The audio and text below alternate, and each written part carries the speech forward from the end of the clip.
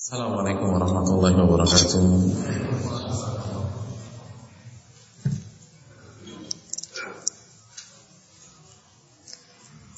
Alhamdulillah, innal hamdalillah nahmaduhu wa nasta'inuhu wa nastaghfiruh wa na'udzu billahi min shururi anfusina wa min sayyiati a'malina. Man yahdihillahu fala mudilla lahu wa man yudlil fala hadiya lahu. Asyhadu an la ilaha illallah wahdahu la syarika lahu wa asyhadu anna Muhammadan abduhu wa rasuluh. Ya ayyuhalladzina amanu taqullaha haqqa tuqatih wa la tamutunna illa wa antum muslimun. Ya ayyuhan nasu taqu rabbakum alladzi khalaqakum min nafsin wahidah wa khalaqa minha zawjaha wa batha minhuma rijalan katsiran wa nisaa'a wattaqullaha alladzi tasaaluna bihi wal arham innallaha kana 'alaikum raqiba. Ya ayyuhalladzina amanu taqullaha wa qulu qawlan sadida yuslih lakum a'malakum wa yaghfir lakum dhunubakum wa may yuti'illaha wa rasulahu faqad faza fawzan 'azima. Amma ba'du, fa inna asdaqal hadithi kitabullah wa khairal hadi hadi Muhammadin sallallahu alaihi wasallam wa syarrul umuri muhdatsatuha wa kullu muhdatsatin bid'ah wa kullu bid'atin dhalalah wa kullu dhalalatin finnar. Hadirin bapak-bapak dan ibu-ibu sekalian, ikhwan dan akhwat yang saya muliakan dan saya hormati karena Allah Subhanahu wa taala.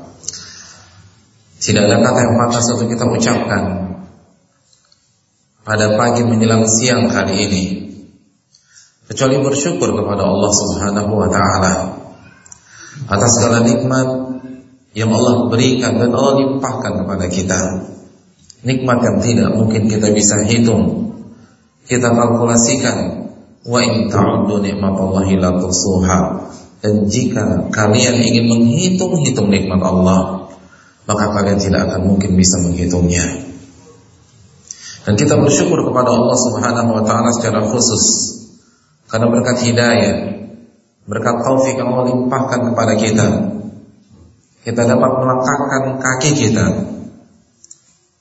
di masjid yang mulia ini dalam rangka beribadah, dalam rangka bertaqarrub kepada Allah Jalla wa ala, dalam rangka berjalan di atas jalan pintas menuju surga. Nabi kita sallallahu alaihi wasallam bersabda, "Man salaka tariqan yaltamisu fihi ilman, sahhalallahu lahu bihi tariqan ilal jannah." Barang siapa yang berjalan dalam rangka menuntut ilmu agama, maka Allah akan pintaskan, Allah akan mudahkan jalannya menuju surga. Apabila kita menginginkan surga dari lubuk hati kita yang paling dalam, maka secara fitrah kita akan mencari jalan pintas menuju surga. Sebagaimana orang Jakarta ketika ia ingin ke Bandung, maka dia akan mencari tol Cipularang, karena jalan itu adalah jalan yang paling pintas, jalan yang paling cepat menuju Bandung. Begitu juga dengan seorang hamba, begitu juga dengan seorang muslim. Ketika ia benar-benar berorientasi surga, maka secara fitrah ia akan langkahkan kakinya ke majelis-majelis ilmu. Oleh karena itu bersyukurlah kita kepada Allah Jalla wa ala yang telah memberikan hidayah sehingga kita bisa berada di salah satu taman-taman surga. Hadirin yang dirahmati oleh Allah Subhanahu wa taala. Selanjutnya salawat dan salam semoga senantiasa tercurahkan kepada qudwah kita, uswah hasanah kita, Nabi besar Nabi Muhammad sallallahu alaihi wasallam beserta para keluarga beliau, para sahabat-sahabat beliau, dan orang-orang yang istiqamah berjalan di bawah naungan sunnah beliau sampai hari kiamat kelak. Hadirin yang dirahmati oleh Allah Subhanahu wa taala,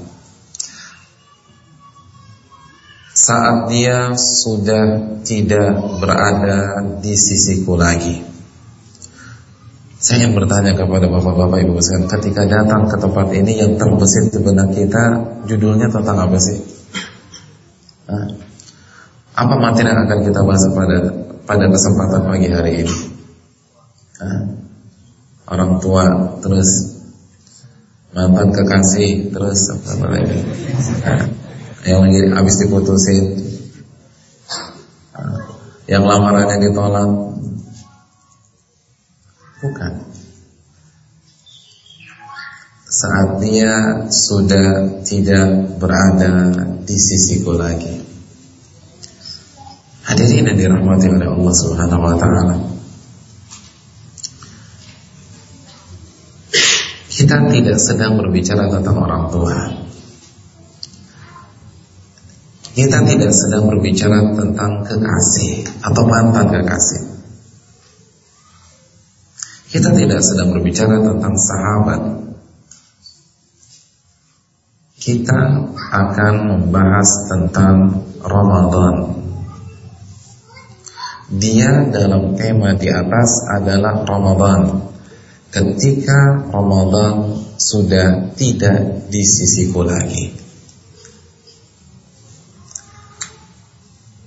Ustaz, kenapa materinya tentang Ramadan lagi? Ini sudah hari ke berapa Syawal? Tuh kan, khilaf. Kalau Ramadan nggak mungkin khilaf. Ini terbukti kita sudah mulai melupakan Ramadan. Dua-dua ya.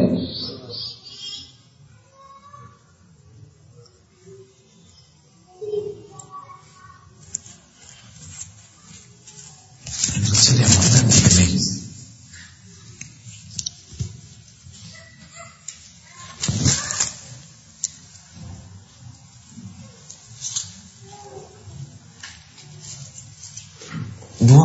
Syawal. Kita sudah berada di fase terakhir bulan Syawal. Kenapa kita membahas bulan suci Ramadan? Hadirin yang dirahmati oleh Allah Subhanahu wa taala. Tahukah kita berada di fase akhir bulan Syawal itu sama saja sedang segar-segarnya, sedang fresh-freshnya. Jika kita bandingkan antara kondisi kita dengan kondisi para ulama terdahulu dalam menyikapi dan memikirkan Ramadan pasca bulan suci Ramadan. Ma'lam bin al-Fadl menyatakan, kanu yad'unahu sittata ashhurin an yataqabbala minhum.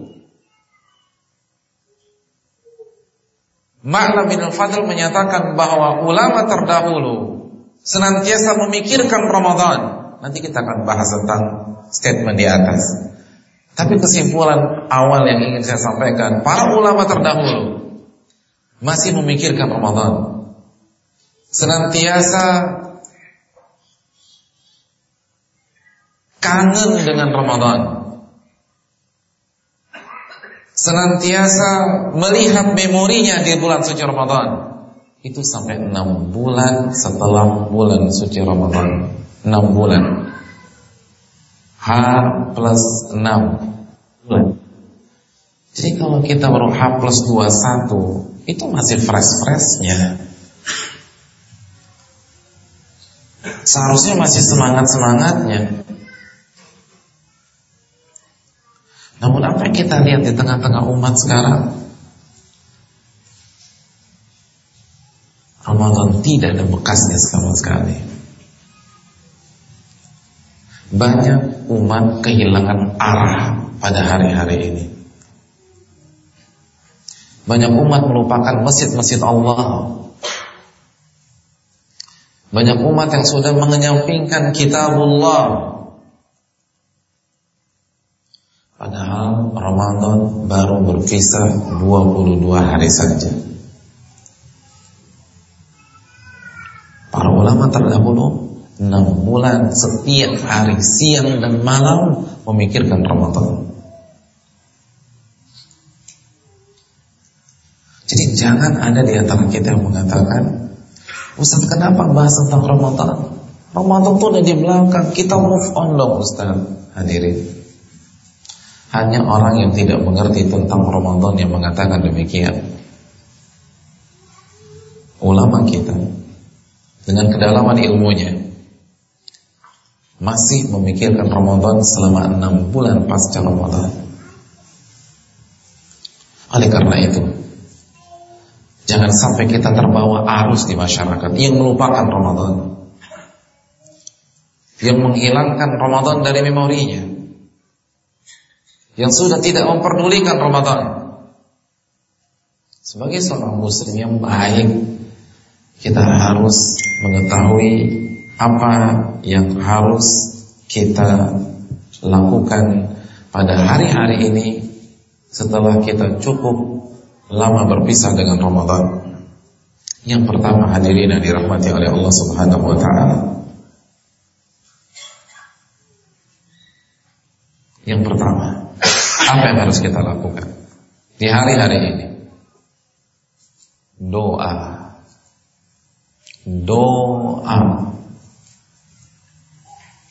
Perbanyaklah doa. Rabbana taqabbal minna innaka antas samiul alim. Doa apa? Rabbana taqabbal minna. Apa artinya? Ya Allah, ya Rabb kami, terimalah seluruh amal ibadah kami, khususnya di bulan suci Ramadan. Dan itu yang dilakukan oleh para ulama kita, sebagaimana yang dikatakan oleh Ma'lam bin al-Fadl di atas, kanu yad'unahu sittata ashhurin an yataqabbala minhum. Para ulama kita terdahulu berdoa kepada Allah siang dan malam selama 6 bulan setelah Ramadan, agar Allah berkenan menerima amal ibadah mereka di bulan suci Ramadan.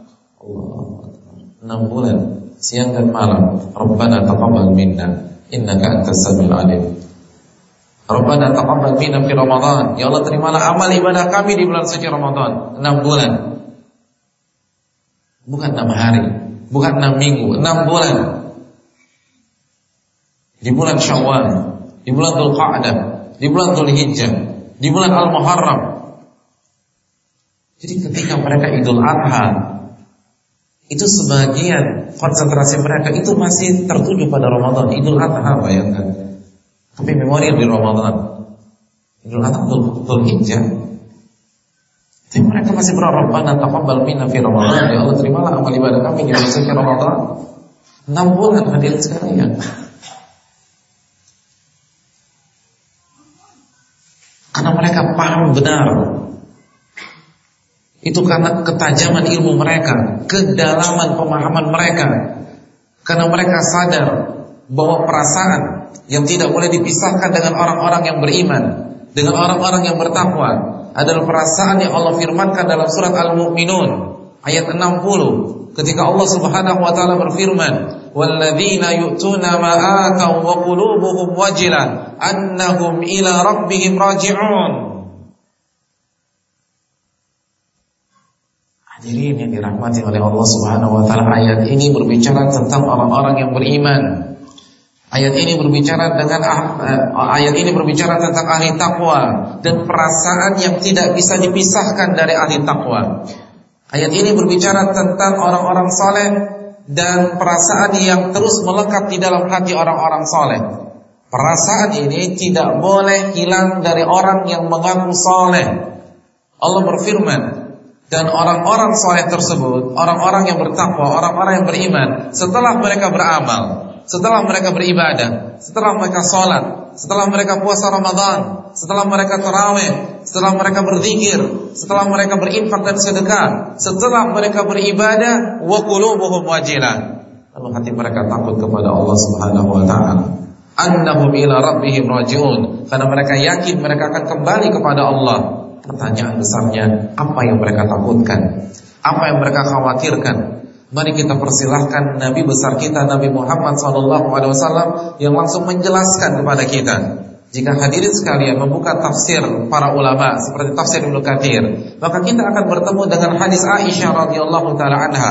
Di dalam hadis ini Nabi menjelaskan apa yang mereka takutkan. Nabi SAW bersabda, humul ladzina yusallun wa yasumun wa yatasaddaqun wa yakhafuna alla yataqabbala minhum. Mereka adalah orang-orang yang salat, yang puasa Ramadan, salat wajib, salat Jumat, salat tarawih. Orang-orang yang berinfak dan bersedekah, orang-orang yang berzikir, orang-orang yang haji, orang-orang yang umrah, orang-orang yang beribadah. Setelah mereka beribadah, mereka takut amal ibadah mereka tidak diterima oleh Allah Subhanahu wa taala. Itu orang-orang yang beriman, itu ahli takwa. Setelah selesai Ramadan, muncul kekhawatiran di dalam hati mereka. Apakah Allah berkenan menerima salat saya di Ramadan?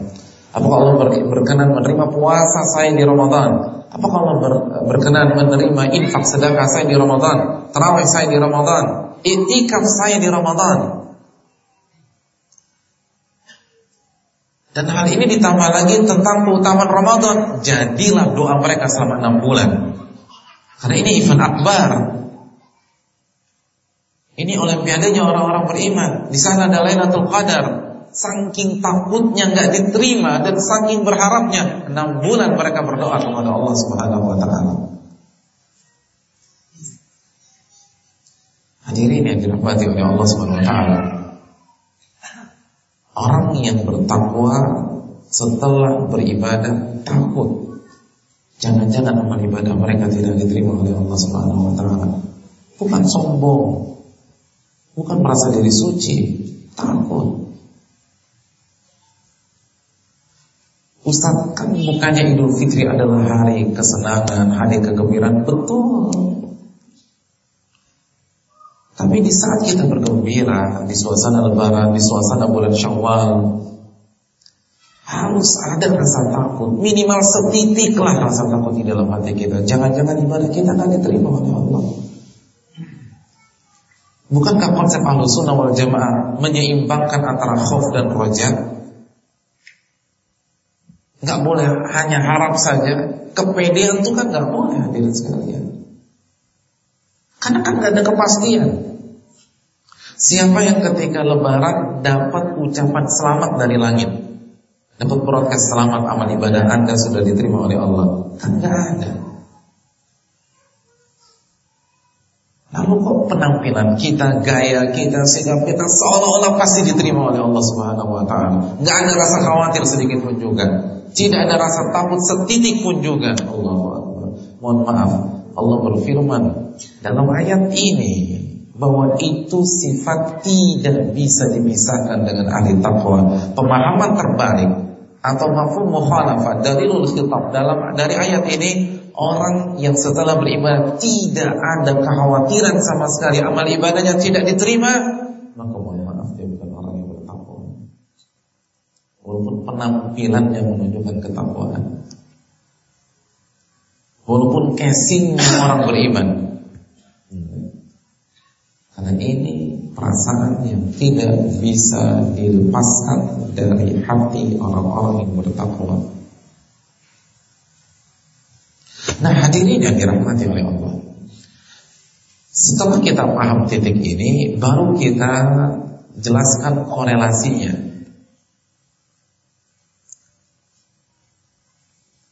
Mengapa para ulama berdoa? Hadirin, ketika di dalam hati orang-orang yang bertakwa ada kekhawatiran, ada rasa takut dan harap amal ibadahnya tidak diterima oleh Allah Subhanahu wa taala. Jadi dia berharap, tapi dia juga takut amal ibadahnya akan diterima oleh Allah. Maka kekhawatiran dan harapan tersebut akan diungkapkannya dengan doa kepada Allah. Rabbana taqabbal minna. Karena doa menunjukkan bahwa kita khawatir. Doa menunjukkan ada kekhawatiran di dalam hati kita. Karena orang yang gak khawatir, dia tidak akan berdoa.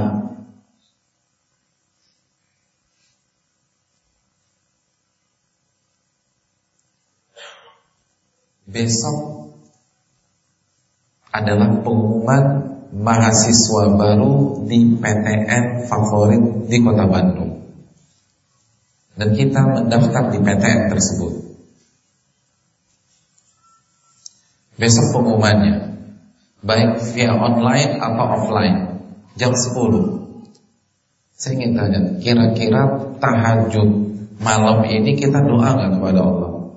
Ya Allah, luluskanlah saya. Doa nggak? Doa. Lalu ketika esok hari datang, jam 10 tepat, muncullah pengumuman, kita diterima di PTN tersebut. Ketika kita dipastikan diterima di PTN itu, saya ingin tanya, malamnya pas tahajud masih doa nggak?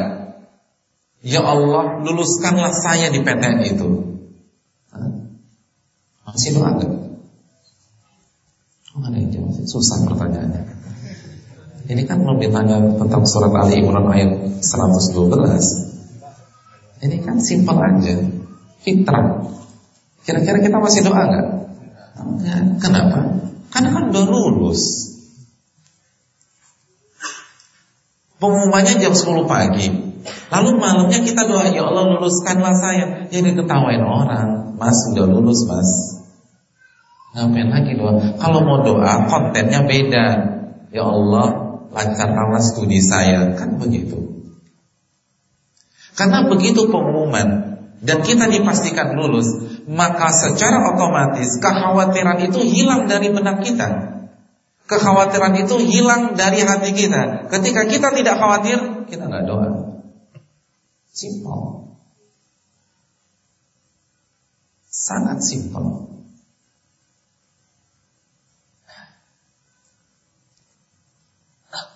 Jadi coba kita bayangkan, para ulama 6 bulan berdoa. Siapa mereka?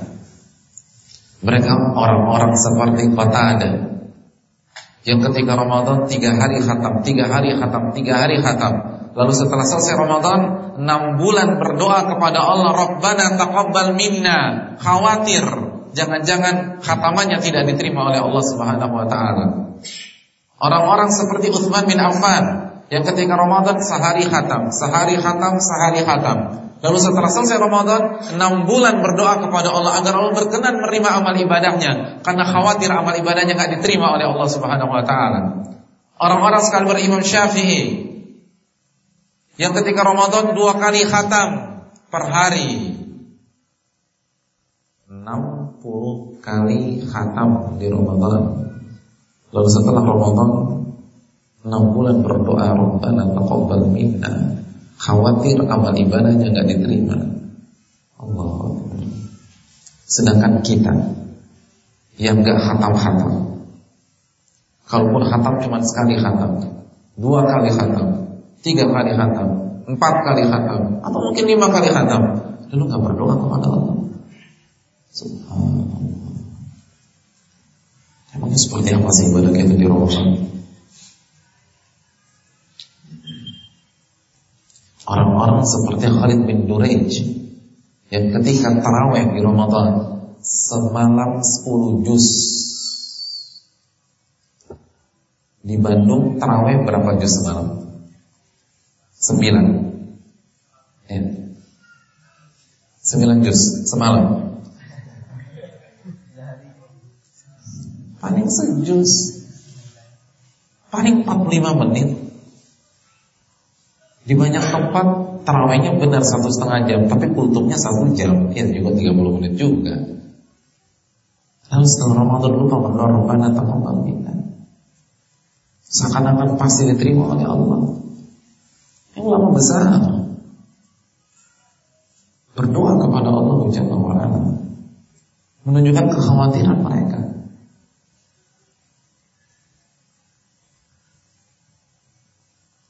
Hadirin yang dirahmati oleh Allah, orang yang tidak berdoa, meminta Rabbana taqabbal minna setelah Ramadan, berarti dia tidak punya rasa khawatiran. Kalau dia tidak khawatir, mohon maaf, dia belum menjadi ahli taqwa. Al-Mu'minun ayat 60. Hadirin, Nabi Ibrahim alaihissalam, Allah berfirman dalam surat Al-Baqarah ayat 127, Wa idh yarfa'u Ibrahimul qawa'ida minal baiti wa Ismailu rabbana taqabbal minna innaka antas samiul alim. Dan ingatlah apa yang terjadi dengan Ibrahim. Allah perintahkan kita untuk mengingat. Ini berarti penting nih kasus. Ini berarti kasus ini syarat akan makna, syarat akan hikmah. Wa idh yarfa'u Ibrahimul qawa'ida minal baiti wa Ismail. Dan ingatlah ketika Nabi Ibrahim dan Nabi Ismail membangun dan meninggikan Ka'bah. Lalu setelah itu mereka berdoa, Rabbana taqabbal minna, ya Allah terimalah amal ibadahku, innaka antas samiul alim, sesungguhnya Engkau adalah Zat yang Maha mendengar dan Maha mengetahui. Nabi Ibrahim dan Ismail berdoa, lalu kita enggak berdoa kepada Allah. Hadirin, apa yang dikerjakan Nabi Ibrahim? Membangun Ka'bah. Ini ibadah lebih prestisius daripada seluruh ibadah kita di bulan Ramadan.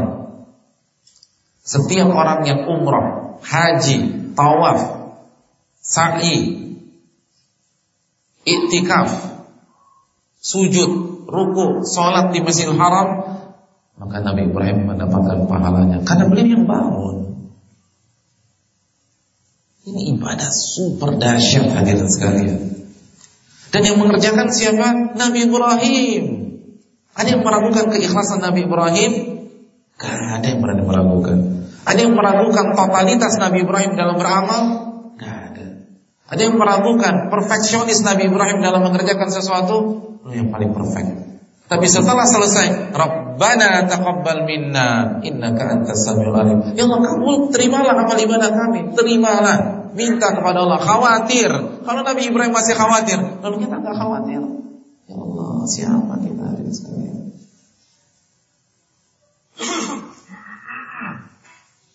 Oleh karena itu,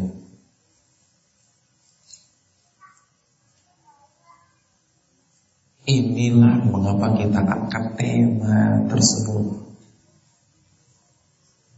Karena kalau kita nggak punya kekhawatiran dengan Ramadan, bagaimana yang lain?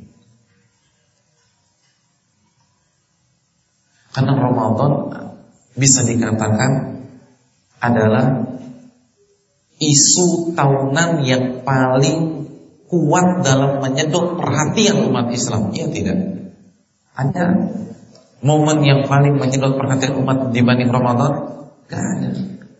Jadi kalau kita lupakan Ramadan, kita tidak terapkan konsep ini di Ramadan, bagaimana dengan yang lain? Ya, semakin gak dipikirin lagi. Oleh karena itu, berdoalah kepada Allah Subhanahu wa Ta'ala. Saya ingin tanya, siapa yang dari tanggal 1 Syawal sampai tanggal 22 Syawal berdoa kepada Allah, Rabbana taqabbal minna? Coba angkat tangan saja. Yang dari tanggal 1 sampai tanggal 22, Rabbana taqabbal minna. Ada? Masya Allah.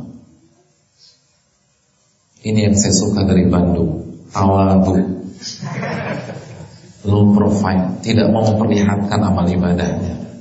Saya yakin banyak yang baca, tapi gak boleh ria Pak Ustaz. Benar. Masya Allah. Semoga istiqomah. Saya cukup terharu dengan ini. Adapun yang belum baca, nggak ada kata terlambat.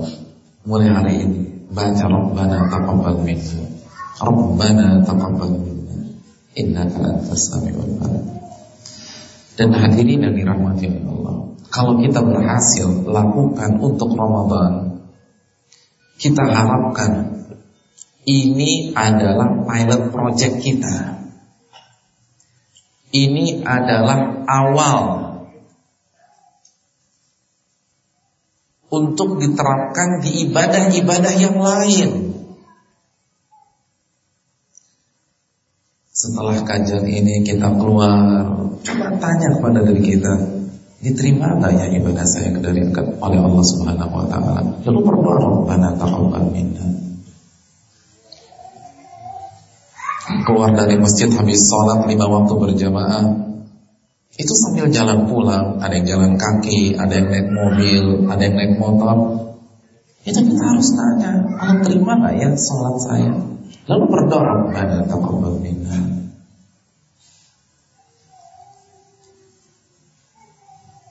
yang masih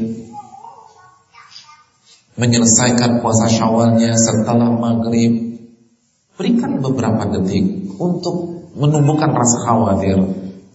Diterima amal ibadah saya, puasa saya. Lalu berdoa, Rabbana taqabbal minna. Semuanya. Kita buat acara baksos, begitu selesai tanya kepada diri kita, kira-kira Allah berkenan menerima gak amal ibadah saya? Jangan-jangan Allah tolak. Tumbuhkan rasa khawatir, lalu berdoa kepada Allah, Rabbana taqabbal minna. Terus dan terus seperti itu. Terapkan semuanya. Saat kasih uang bulanan ke istri, tanya kepada diri aja, Allah terima gak ya amal ibadah saya ini? Lalu Rabbana taqabbal minna. Semuanya. Kita habis berkunjung ke rumah orang tua, kasih orang tua, nyenengin orang tua di rumah mereka. Lalu ketika pulang, perjalanan pulang, tumbuhkan rasa khawatir, jangan-jangan Allah gak terima birrul walidain saya. Rabbana taqabbal minna. Semuanya terus dan terus. Di semua ibadah kita. Karena sekali lagi Al-Mu'minun ayat 60 itu ayat umum di semua ibadah, bukan hanya Ramadan. Ramadan adalah pilot project kita.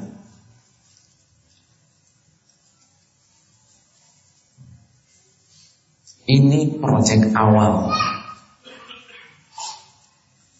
Setelah ini berhasil, yang lain merambah.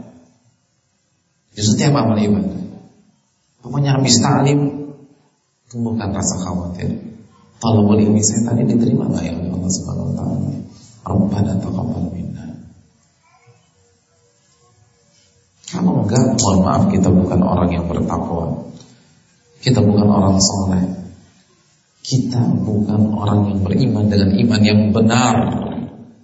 Karena perasaan ini tidak ada di dalam hati kita. Hadirin yang dirahmati oleh Allah Subhanahu wa taala.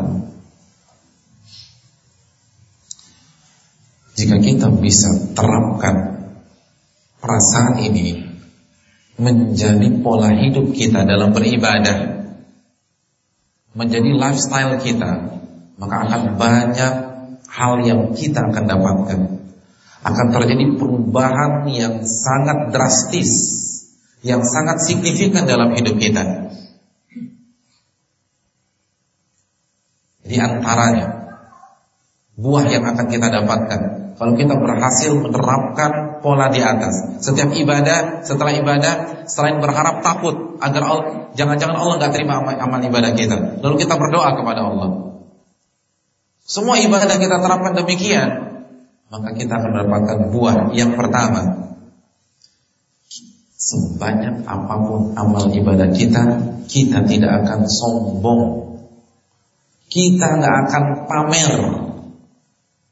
Kita gak akan ujub. Gak akan. Sebanyak apapun amal ibadah kita, tidak akan ada virus kesombongan masuk ke dalam hati kita. Oke, kita hafal 30 juz, tapi kan belum tentu diterima. Buat apa? Apa alasannya kita sombong? Uang juga belum tentu diterima. Benar, kita selalu berada di saf pertama kalau salat berjamaah, tapi apa yang mau disombongin? Kan belum tentu diterima. Oh, kita masih berharap Rabbana taqabbal minna. Benar, masjid ini kita yang bangun, tapi apa yang mau disombongkan? Oh, belum tentu diterima.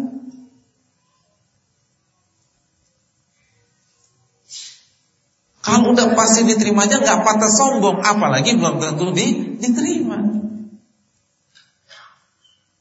Jadi memang aneh benar jika kita melihat sebagian pihak menyombongkan amal ibadahnya. Dia ngerti nggak sih status ibadahnya tersebut?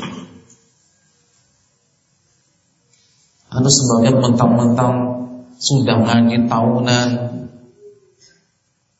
sombong di hadapan yang lain. merasa diri paling suci, berarti dia nggak paham apa pengajian dia. Selama apapun kita ngaji, sesunnah apapun penampilan kita, kan belum tentu diterima. Oleh karena itu doa kepada Allah, Rabbana taqabbal minna, bukan sombong.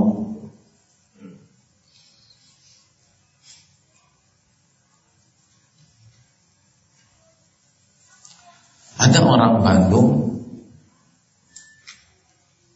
ingin sekolah di salah satu universitas di Depok. Kemana-mana udah pakai jaket kuning.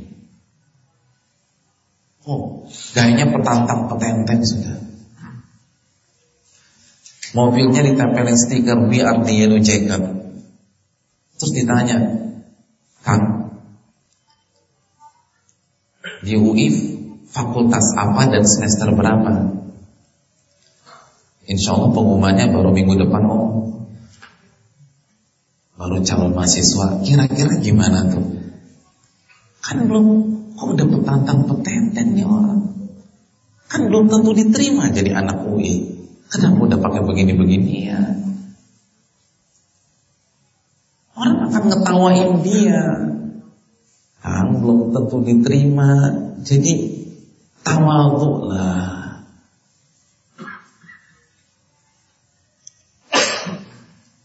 Jadi barang siapa yang sombong karena merasa ibadahnya banyak, paling senior, paling alim, paling berpengalaman dalam dakwah di sebuah kota, paling duluan kalau dengar azan, penampilannya sudah syar'i atau sudah sesuai dengan sunnah, maka dia tidak paham makna ibadah dia, dan dia tidak paham tentang arti ketakwaan dan statusnya di sisi Allah Subhanahu wa ta'ala. Oh, itu dalam loh. Ini salah satu penawar kesombongan paling jitu. Itu yang pertama. Yang kedua,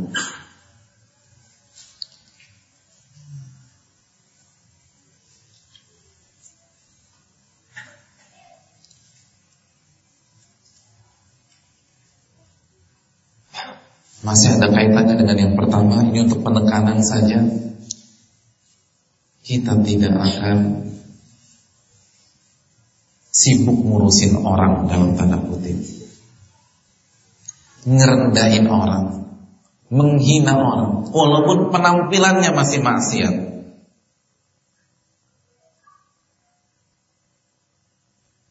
Kenapa? Kan kita juga belum tentu diterima. Saya ingin tanya, antum mahasiswa pasca sarjana,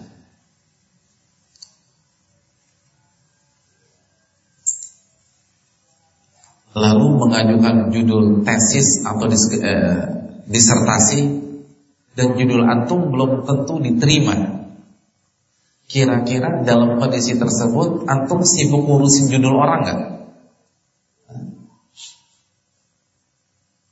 Ngomongin judul orang, ngeritik judul orang, jelek-jelekin judul orang, ngetawain judul orang, ngebully judul orang. Kira-kira itu yang kita lakukan? Enggak. Judul kita aja belum tentu diterima. Yang penting goal dulu nih, baru ngurusin orang.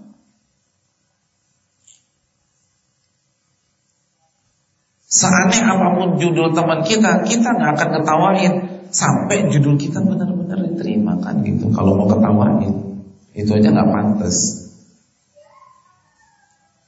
Dan begitu juga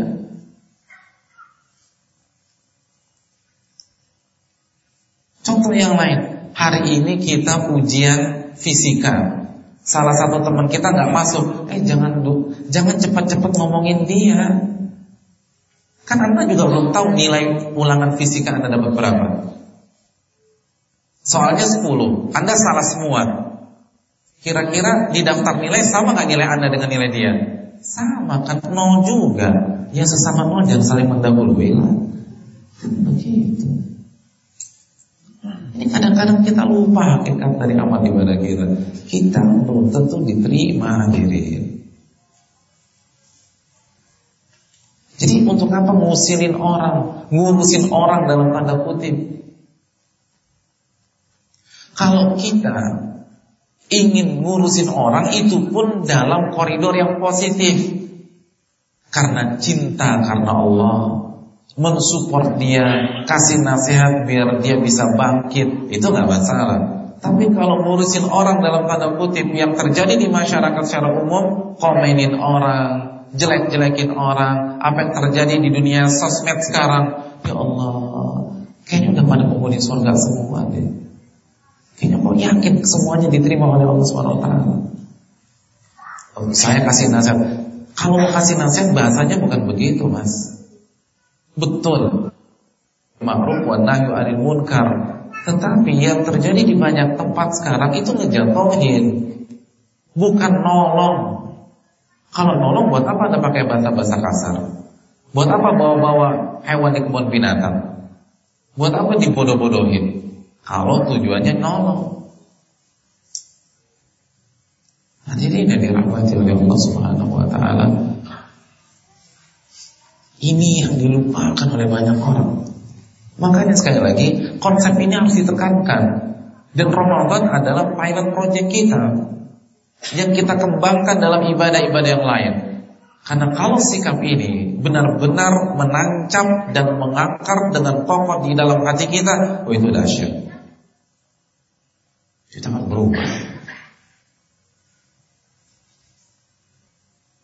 Sebanyak apapun, seaneh apapun orang, kita gak akan dalam tanda kutip ngurusin dia, kecuali dalam rangka ta'awun 'alal birri wa taqwa, saling tolong menolong. Artinya bukan gak boleh mengkritik orang, sekali lagi, bukan berarti tidak boleh menyalahkan orang. Tapi kalau itu kita lakukan, itu semua dalam rangka mensupport dia, menolong dia untuk bangkit, menolong dia untuk menggapai hidayah, bukan dibodoh-bodohi dan dicela serta dicaci maki. Ini yang perlu dan harus kita tekankan terus.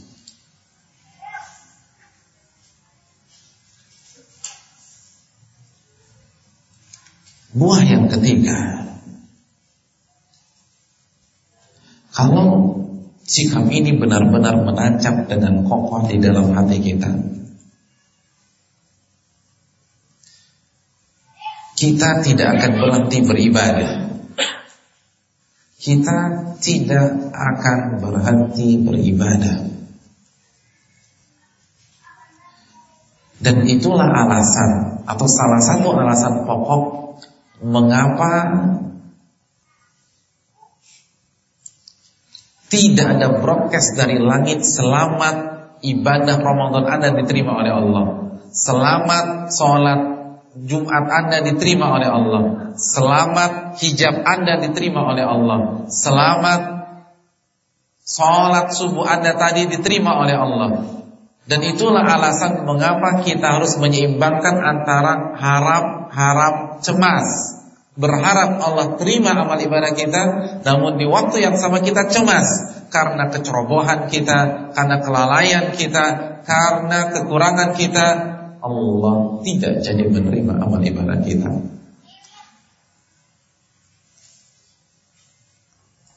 Semua itu salah satu tujuannya agar menciptakan kondisi tentatif di dalam hati kita. Dengan kondisi tentatif, kita tidak akan merasa puas dalam beramal. Karena kalau sudah ada broadcast dari langit, info dari langit, atau kita tidak punya rasa khawatir sama sekali, yang ada hanya rasa harap dan pasti amal ibadah itu diterima, apa yang terjadi? Kita akan berada di zona aman, comfort zone, dan membuat kita malas dalam beribadah. Makanya dalam dunia bisnis kan the comfort zone itu bagus apa enggak? Enggak bagus. Orang kalau sudah merasa aman, sudah merasa di ranah nyaman, dia nggak akan maksimal. Simpel aja deh. Ada siswa kelas 3 SMA itu dapat bocoran dari wali kelasnya. Nah, semester ini kamu pasti lulus dan pasti diterima di ITB yang kamu harapkan selama ini. Kira-kira di semester itu belajarnya habis-habisan nggak? Enggak, orang pasti lulus kok. Pasti lulus. Buat apa belajar habis-habisan? Nah begitu juga. Kalau ada broadcast dari langit yang menyatakan selamat ibadah ada di Ramadan, diterima semuanya oleh Allah, kira-kira kita ibadah nggak? Enggak. Ngapain ibadah? Orang dapat Lailatul Qadar, kang kok nggak beribadah lagi? Gini loh Ustaz, saya udah dapat broadcast nih dari langit, diterima.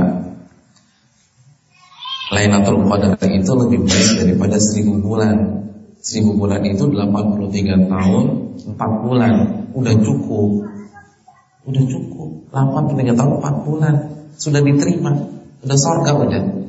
Sekarang saatnya nikmatin hidup. Kan begitu. Itu yang tidak diinginkan oleh Allah. Wong belum tentu diterima aja banyak yang sombong kok. Wong belum tentu diterima aja pada berhenti beribadah, pada kembali kepada gaya hidupnya yang lalu, apalagi ada kepastian. Itu manusia. Makanya memang disengaja tidak dibocorkan, tidak ada kepastian untuk kebaikan kita. Untuk kebaikan kita. Karena kalau ada kepastian, secara otomatis manusia dengan sifat-sifatnya akan mengendorkan usahanya.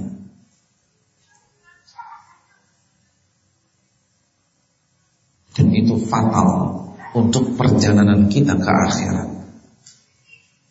Oleh karena itu hadirin yang dirahmati oleh Allah Subhanahu wa taala, tumbuhkan rasa ini di dalam hati kita.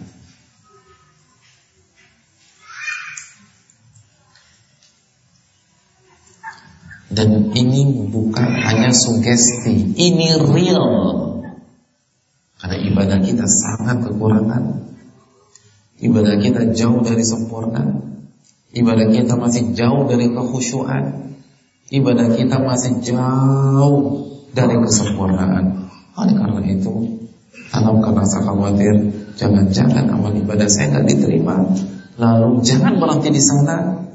Langkah selanjutnya ungkapkanlah dengan doa Rabbana taqabbal minna.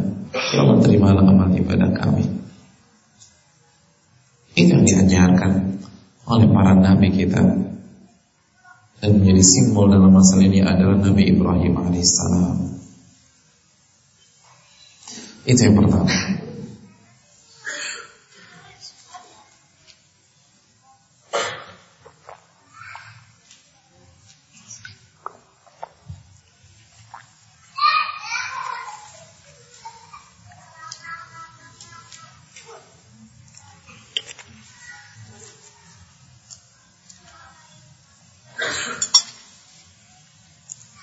Yang kedua, saat dia sudah tidak di sisiku lagi, apa yang harus kita camkan? Yang harus kita camkan bahwa saat inilah pembuktian apakah kita hamba Allah atau ternyata hanyalah seorang hamba Ramadan.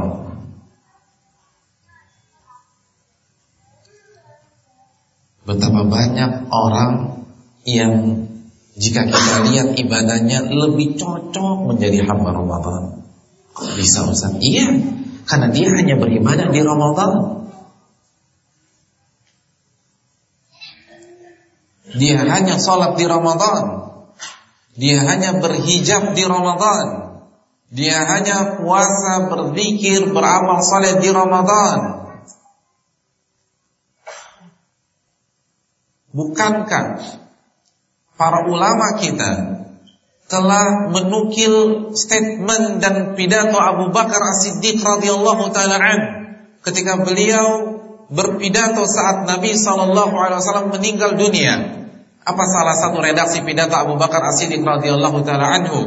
Beliau mengatakan, man kana ya'budu Muhammadan fa inna Muhammadan qad mat wa man kana ya'budullah fa innallaha hayyun la yamut. Barang siapa yang menyembah Muhammad, beribadah kepada Muhammad, ketahuilah Muhammad telah wafat. Dan barang siapa yang beribadah kepada Allah, menyembah kepada Allah, maka Allah adalah zat yang maha hidup dan tidak akan mati.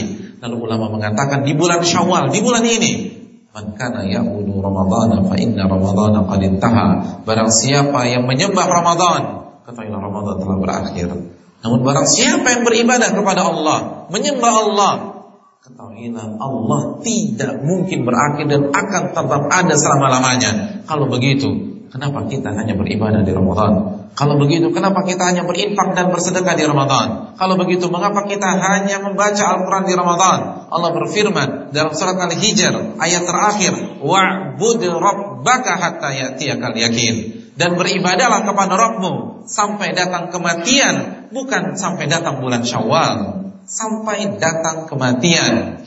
Kalau kita beribadah kepada Allah, kita akan terus beribadah terus walaupun Ramadan telah meninggalkan kita. Kita akan tetap jujur walaupun Ramadan telah meninggalkan kita. Kita tetap mengatakan stop pada ghibah walaupun Ramadan telah meninggalkan kita. Kita tetap memakmurkan masjid-masjid Allah walaupun Ramadan telah meninggalkan kita. Hadirin, pembuktiannya di sini bukan di Ramadan. Sekarang, kalau di Ramadan semua rajin, mayoritas baca Quran, mayoritas ibadah. Di sini pembuktiannya. Antum masuk ke sebuah BUMN dengan dirutnya, Pak Dirut. Ketika antum masuk ketemu security, kira-kira senyum ke antum nggak? Antum jalan berdua begini, kira-kira dia senyum kepada kita nggak? Senyum. Ketemu resepsionisnya, disambut dengan hangat, disambut. Begitu mau naik lift, orang pada ngantri puluhan orang, kira-kira antum didahulukan nggak? Didahulukan. Lalu antum dijamu makan siang di sana yang enak-enak dan seterusnya. Lalu ketika mau pulang, security-nya datang, mobil bapak di mana? Di basement B2. Oh sini saya valekan pak. Antum tinggal nunggu di lobi. Hadirin jangan GR dulu. Pembuktiannya nanti antum datang 2 minggu lagi tanpa Pak Dirut. Itu pembuktiannya. Mereka senyum sama antum atau bukan? Mereka menjamu antum atau bukan? Ternyata ketika antum datang dicuekin, didiamkan, suruh ngantri. Ternyata dia baik sama Pak Dirut. Pembuktiannya seperti itu juga. Bukan di Ramadan, sekarang. Kalau Ramadan semuanya senyum, semuanya zikir, semua baca Quran, semua kejar setoran. Pembuktiannya siapa yang mereka sembah, siapa yang mereka ibadahi, itu setelah Ramadan. Kalau mereka beribadah kepada Allah, mereka akan tetap terus.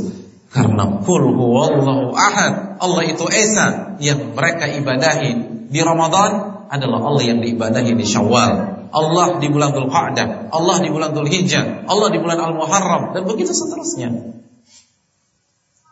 Tapi kalau hanya ingin beribadah di Ramadan, kayaknya dia lebih cocok jadi hamba Ramadan daripada hamba Allah. Orang mau hanya mau ibadah di Ramadan. Makanya ulama mengecam orang-orang yang hanya beribadah di Ramadan. Ulama mengatakan bi'sal qaum la ya'rifuna Allah illa fi Ramadan. Seburuk-buruk kaum adalah orang-orang yang hanya mengenal Allah di bulan suci Ramadan. Bahkan yang lebih parah lagi, seakan-akan mereka hamba Ramadan. Ini pembuktiannya hadirin sekalian. Maka hendaknya kita jaga keistiqomahan kita. Kita jaga semangat kita. Memang betul nggak mungkin sama semangat beribadah di Ramadan dan di luar bulan Ramadan. Tidak mungkin sama. Barang siapa mengatakan kita tidak boleh menurunkan kualitas ibadah di luar bulan Ramadan, itu adalah statement motivator untuk memotivasi saja, tapi tidak sesuai dengan dalil.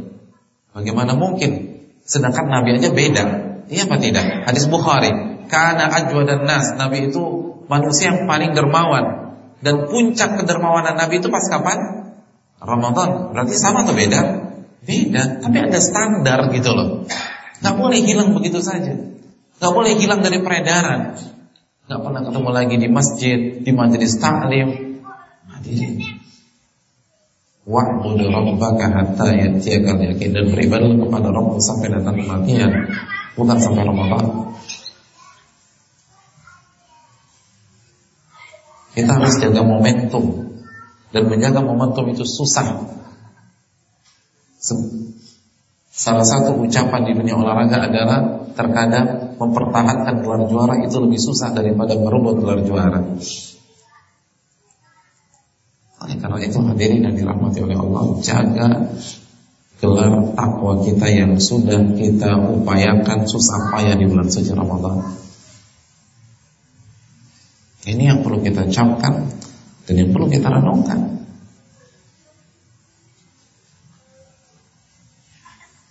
Itu hal yang kedua. Hal yang ketiga,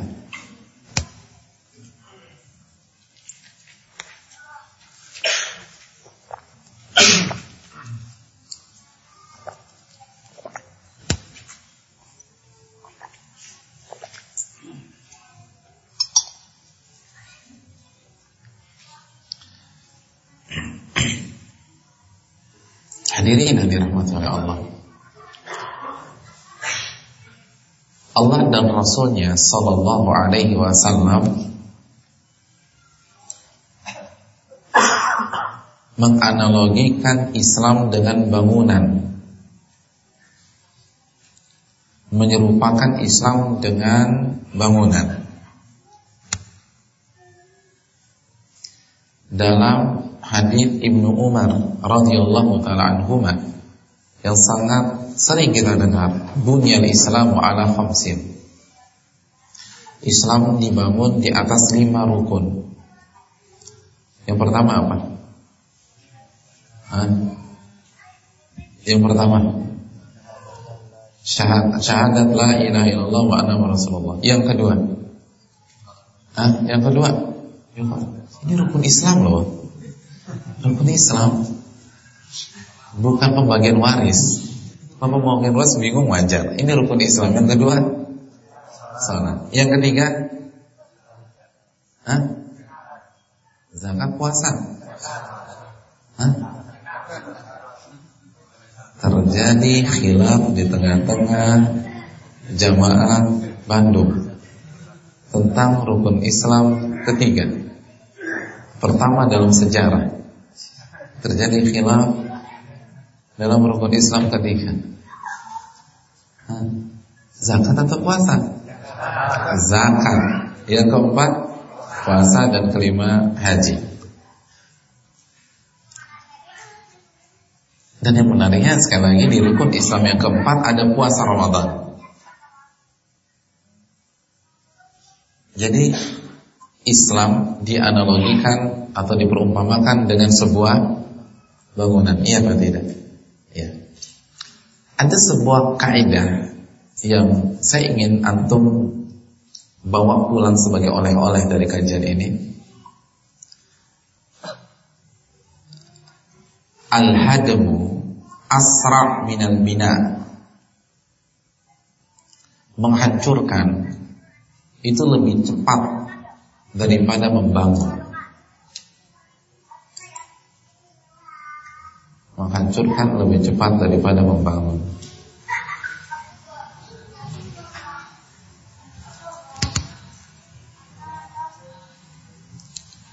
Hadirin yang dirahmati oleh Allah Subhanahu wa taala,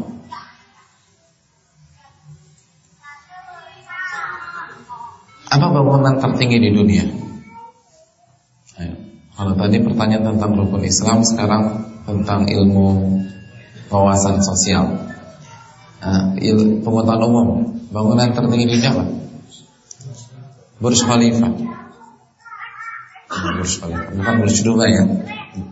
Dulu namanya Burj Dubai, tapi karena duitnya nggak cukup, jadi dibantu sama Amir Abu Dhabi yang bernama Khalifah, akhirnya namanya jadi Burj Khalifa. Berapa lama waktu yang dibutuhkan untuk membangun bangunan tertinggi di dunia tersebut? Kurang lebih 800 meteran ya. Berapa waktu? Siapa dulu? Yang ikut bangun siapa di sini? Itu dibangun kalau nggak salah tahun 2004 dan berakhir selesai 2009, 5 tahun kurang lebih. Pertanyaan berikutnya, berapa tahun dibutuhkan untuk menghancurkan bangunan tersebut? Nah, berapa tahun? Bukan tahun, Ustaz. Oke, berapa bulan? Bukan bulan. Oke, berapa minggu? Bukan minggu, Ustaz. Oke, berapa hari? Nggak sampai sehari. Menit. Antum taruh beberapa dinamit di bawah, antum pencet tombol, maka bangunan yang dengan susah payah, yang menghabiskan jutaan dolar atau mungkin miliaran dolar, itu hancur berkeping-keping.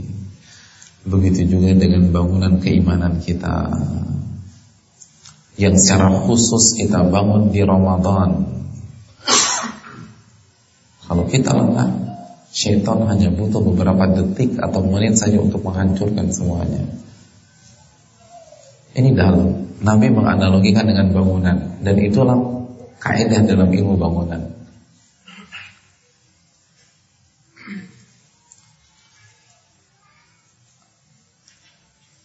Syaitan bisa menghancurkan bangunan keislaman kita, bangunan keimanan kita, hanya dalam hitungan detik.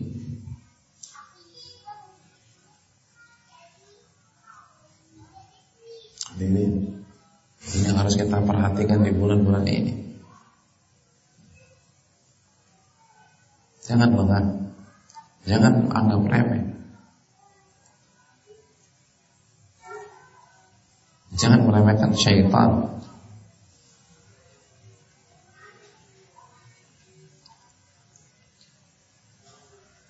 Min syarril waswasil khannas. Apa arti min syarril waswasil khannas? Dari godaan syaitan yang khannas. Apa tafsir khannas? Ibn Abbas menjelaskan tafsirnya, al-khannas adalah yang menyerang dengan penuh strategi. Dia menyerang ketika kita lengah,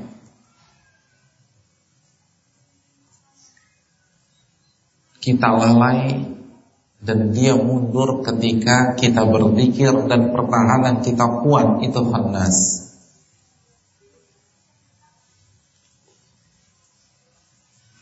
Jadi syaitan itu penyerang yang cerdas. Dia tidak menyerang dengan kekuatan penuh setiap saat. Karena kalau kita berzikir, kita meminta pertolongan kepada Allah, benteng kita kuat, percuma, dan dia tahu. Jadi dia kalau dalam dunia sepak bola, dia tidak menganut faham total football. Dia main counter attack. Lemah dikit, kita serang sekali, menang 1-0, selesai. Buat apa nyerang 90 menit gak gol-gol?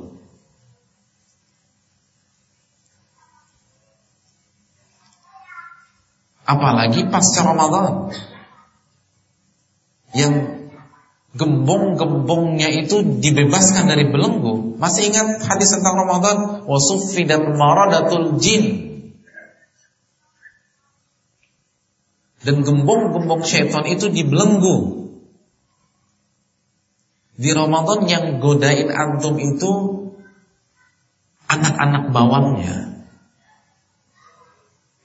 Yang godain antum biar gak ibadah, itu yang kelas bantal, kelas teri, kelas bawang, yang lagi koas,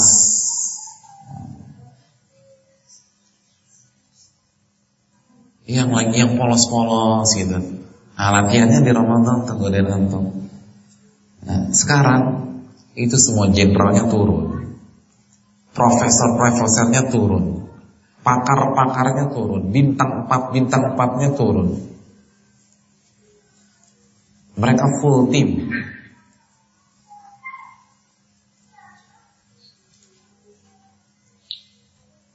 Dan coba antum bayangkan hasratnya. Antum pengen makan sesuatu terus nggak boleh, dilarang selama 1 bulan. Misalnya antum di penjara gitu ya, karena korban salah tangkap, dan antum pengen banget makan bubur ayam. Itu kira-kira begitu dikeluarkan dari penjara jam 6 pagi, yang antum cari pertama kali apa? Bubur ayam. Karena pengen banget.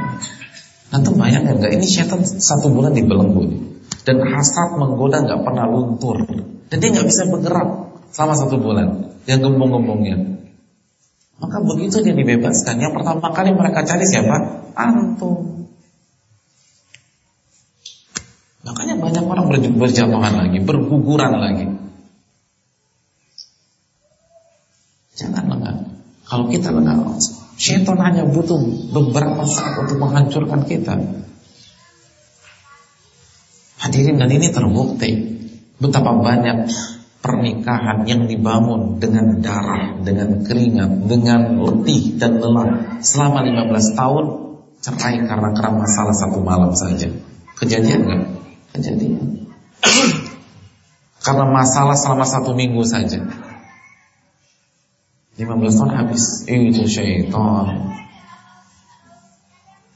Persahabatan 20 tahun hancur gara-gara 1 kasus yang mungkin durasinya 3 hari. Selesai semua. Kalau kita lengah, habis kita. Dan apa yang kita kerjakan gak ada gunanya. Hadirin yang dirahmati Allah, saya yakin antum berada di level pada hari ini, itu perjuangannya bukan 1-2 hari. Perjuangannya tuh tahunan, mungkin bulanan. Dan sudah pernah dicela orang, dibully orang, dijelek-jelekin orang.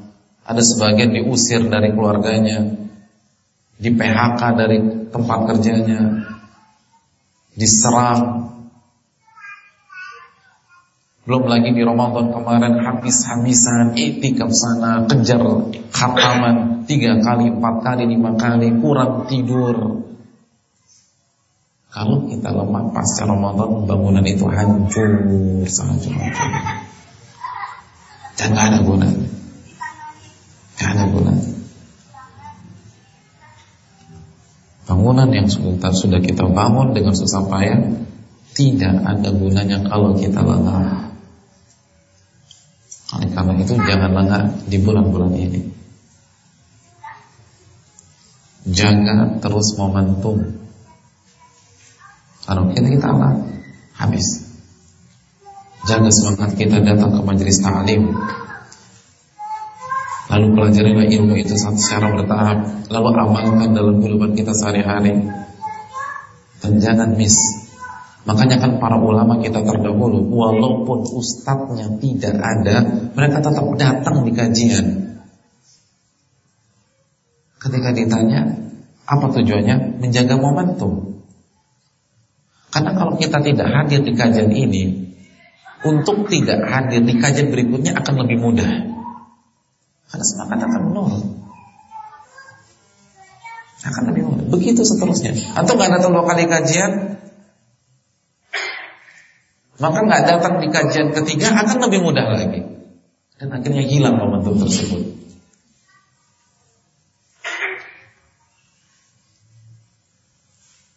Hadirin yang dirahmati oleh Allah, para ulama, ustadznya gak datang, mereka tetap datang. Beda sama kita. Kita ustadznya datang, kita gak datang-datang. Nah ini yang harus kita camkan baik-baik.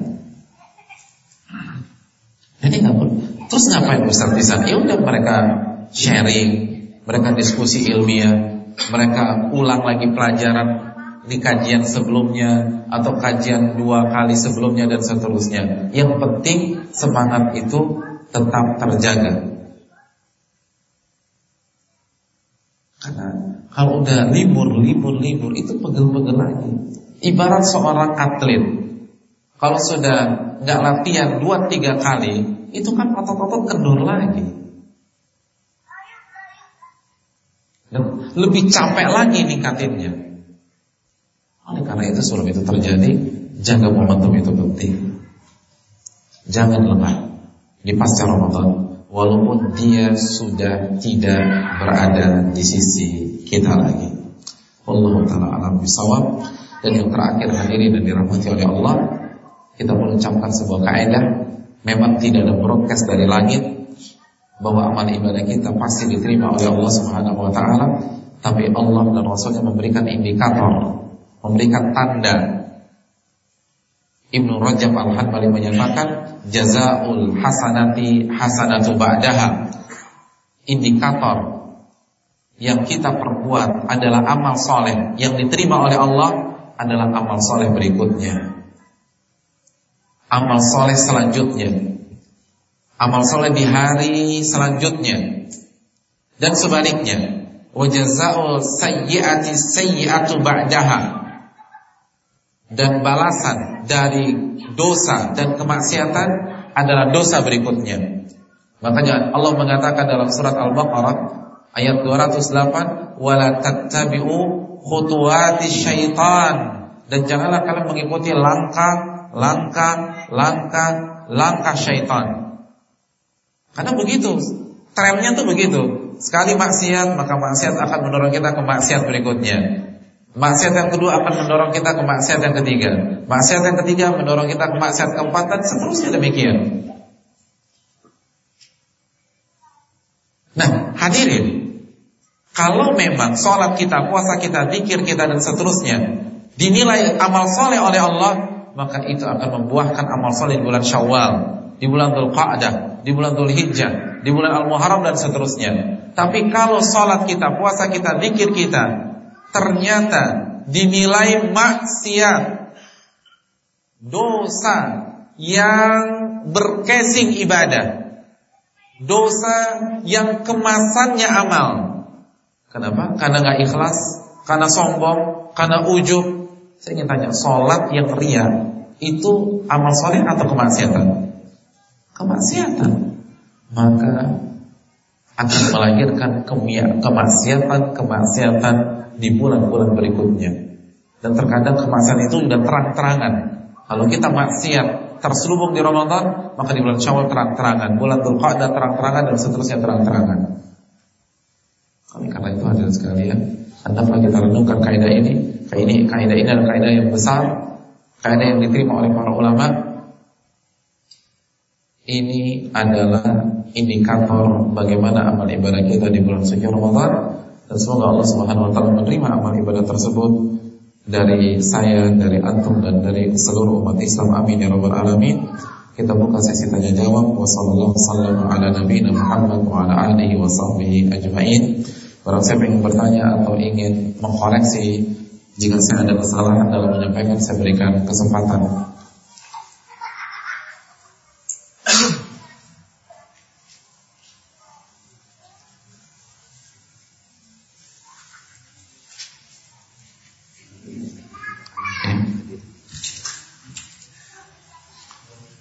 Ada pertanyaan?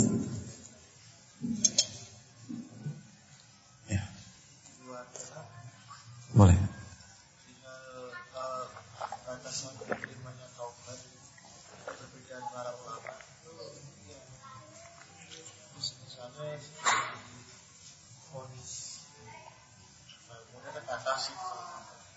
Apakah benar itu tidak dapat batasan sudah masuk masa tidak bisa dilakukan?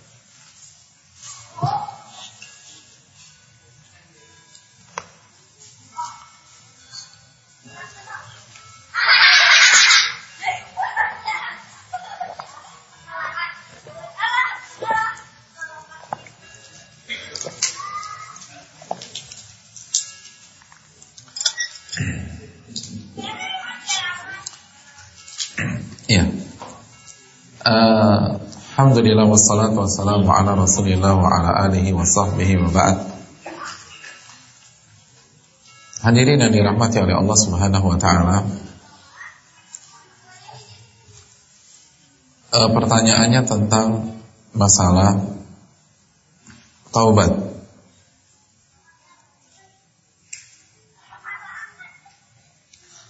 Tentang masalah orang yang bertaubat ketika dia telah divonis bahwa dia tidak punya harapan hidup lagi, apakah taubatnya diterima atau tidak?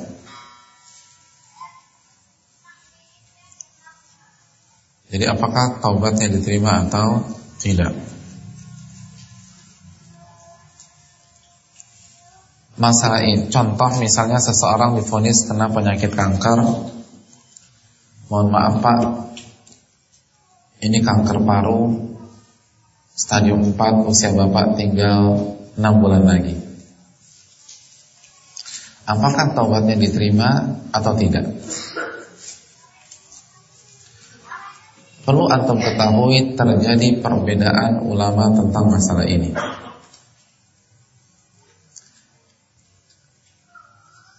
Dan ini akan kita dapatkan di buku-buku para ulama. Dan di antaranya juga dijelaskan oleh salah satu pakar fikih dari kota Madinah, Syekh Sulaiman Rohani, ketika menjelaskan buku Al-Wasiyatus Sughra karya Syekhul Islam Ibnu Taimiyah.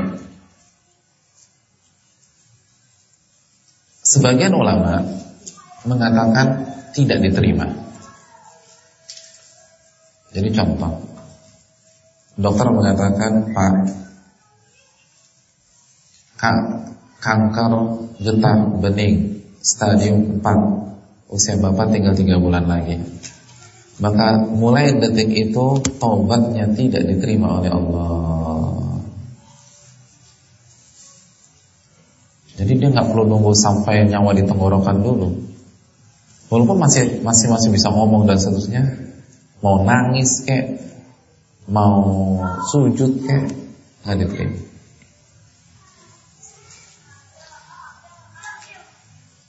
Kenapa? Kata sebagian ulama tersebut, karena ini taubatnya Firaun, dan Allah nggak terima taubat Firaun.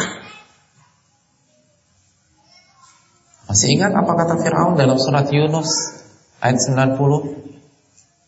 Qala amantu annahu la ilaha illalladzi amanat bihi banu Israil wa ana minal muslimin.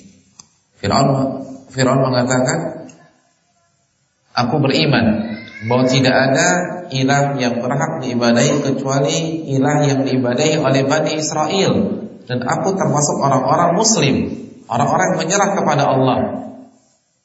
Bayangkan, Firaun beriman dan mengatakan keislamannya, tapi apakah diterima? Mari baca ayat ke-91-nya. Al-ana wa qad asaita qablu wa kunta minal mufsidin. Baru sekarang Firaun, baru sekarang nih, dulu kemana aja? Gitu kata Allah. Kok baru sekarang? Dulu masih ya, dulu merusak. Kenapa baru nggak punya harapan hidup mengatakan demikian? Nah, kapan Fir'aun mengatakan berimannya sehingga Allah tolak? Ketika sudah tidak punya harapan hidup, ketika sudah tenggelam, hatta idza adrakahul gharaqu, dan sampai ketika Fir'aun tenggelam, jadi dia tenggelam, dia nggak punya harapan lagi. Nah, kata para ulama, sebagian para ulama, Fir'aun taubat, namun pada saat tenggelam dan Allah tidak terima, walaupun nyawa belum ditenggorokan. Karena kata para ulama, kemungkinan besar itu nyawa belum sampai tenggorokan. Saya ingin tanya, kalau nyawa sudah sampai tenggorokan, antum bisa bicara banyak kan? Siapa pengalaman di sini? Loh, bukan, enggak, maksudnya pengalaman dampingi orang gitu loh. Jangan tersinggung dulu, sabar. Susah. Kalau saya pernah beberapa kali melihat, susah sekali bicara. Dan Fir'aun panjang banget omongannya. Dia tidak mengatakan saya beriman kepada Allah dan saya muslim, enggak. Tapi dipanjangkan sama dia. Amantu annahu la ilaha illa Illalladzi amanat bihi banu Israil, aku beriman. Padahal dia cukup mengatakan aku beriman kepada Allah, tapi enggak, yang diucapkan lebih panjang lagi. Aku beriman bahwa tidak ada ilah yang berhak diibadahi kecuali, dia enggak mengatakan Allah, kecuali ilah yang diibadahi oleh Bani Israel. Panjang enggak? Panjang. Lalu dilanjutkan lagi, wa ana minal muslimin, dan aku termasuk orang-orang yang menyerah kepada Allah Subhanahu wa taala. Kata sebagian para ulama, kemungkinan besarnya ini belum sampai tenggorokan dan Allah tolak.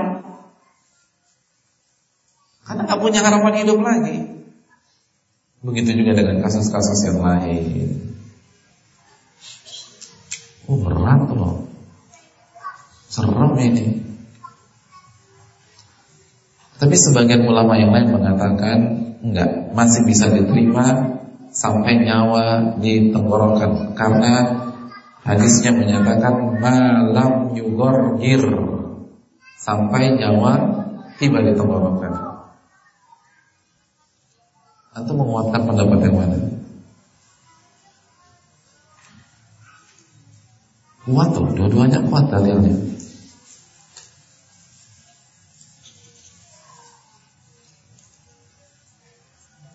Kalau saya ditanya dengan keterbatasan ilmu saya lebih menguatkan pendapat kedua. Kenapa demikian? Karena ada sedikit perbedaan antara vonis dokter dengan kondisi Fir'aun. Fir'aun memang belum sampai tenggorok, kemungkinan. Ingat, masih kemungkinan. Walaupun kemungkinan itu tidak kecil. Namun, memang dia udah gak punya harapan hidup lagi. Tapi kalau vonis dokter, betapa banyak yang salah. Ya enggak? Banyak yang salah, masih ada. Ini Allah tidak bisa dikiaskan. Allah Ta'ala bisa. Tapi ini pendapat, ini masalah diperselisihkan loh. Jadi jangan tunggu sampai titik itu baru kita taubat. Karena yang mengatakan tidak diterima itu para ulama juga, dan jumlahnya bukan 1-2 orang, ribuan. Kan dari masa ke masa. Jadi galau gak sih kita ketika kita taubat, tiba-tiba ribuan ulama yang hafal Quran, yang hafal hadis, yang selalu qiyamul lail, yang takut kepada Allah, yang zikir kepada Allah mengatakan taubat Anda enggak diterima. Oh, itu berat loh.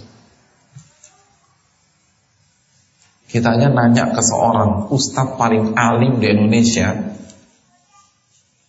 Pak Ustadz, taubat saya diterima enggak? Enggak, taubat Anda enggak diterima. Kira-kira bisa tidur enggak nanti malam? Enggak bisa. Ini yang paling alim. Itu baru 1 orang. Gimana? Ribuan orang mengatakan demikian. Ribuan ulama, bukan ribuan orang, ribuan ulama. Tapi Allah Ta'ala pendapat yang lebih kuat dengan keterbatasan ilmu saya itu. Dan itu juga pendapat yang dikuatkan oleh Syekh Sulaiman Ruhaili. Dan saya lebih cenderung ke pendapat beliau. Jadi itu jawabannya.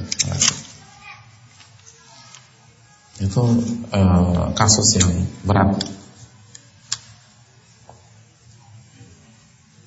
Sujud ala jalak terdekat hamba dengan Allah. Bagaimana bila ketika bersujud membaca taqabbal minna dan seterusnya, apakah lebih afdal? Bila berdoa dalam bahasa sendiri apakah batil? Terima kasih jazakallahu khair atas pertanyaannya.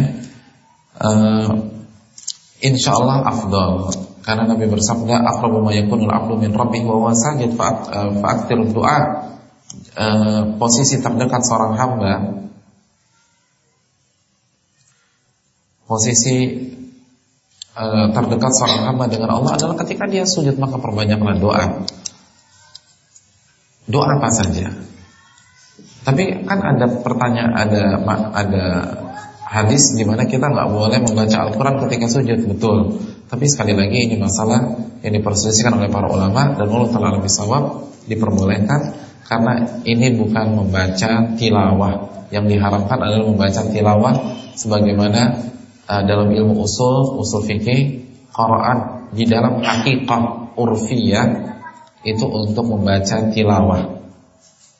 Dan kita nggak sedang membaca tilawah, kita sedang membaca doa yang kita nukil dari ayat Al-Quranul Karim. Maka insya Allah nggak masalah. Kalau pakai doa bahasa sendiri boleh apa enggak? Hukum asalnya tidak boleh, karena Nabi selalu menggunakan bahasa Arab dalam sholat. Padahal Nabi bersama dengan multi etnis. Ada Salman dari Persia, ada Bilal dari Ethiopia, dan dari belahan dunia yang lain. Namun kalau tidak bisa, Dan kayak kita butuh doa pada saat sujud, dan kita nggak bisa bahasa Arab. Anak kita mau lulus UN, terus kita bingung, UN tuh bahasa Arabnya apa ya? Kok nggak ada di Al-Fatihah, nggak ada di Al-Baqarah, nggak ada di Ali Imran? Ini penting banget nih. Kalau dalam hal seperti itu silakan. Dan ini juga fatwa Syekh Abdul Razak bin Abdul Salam ketika ditanyakan, pakai bahasa Indonesia insya Allah diperbolehkan.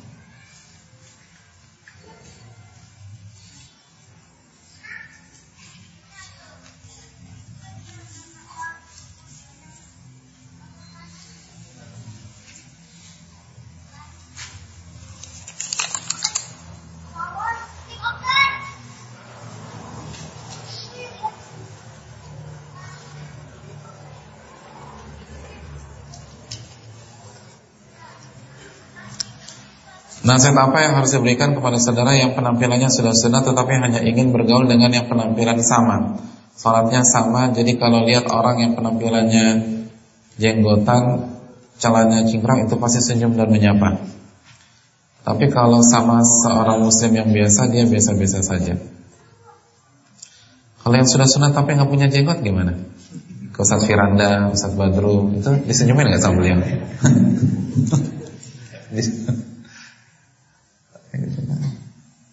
Allah Ustaz.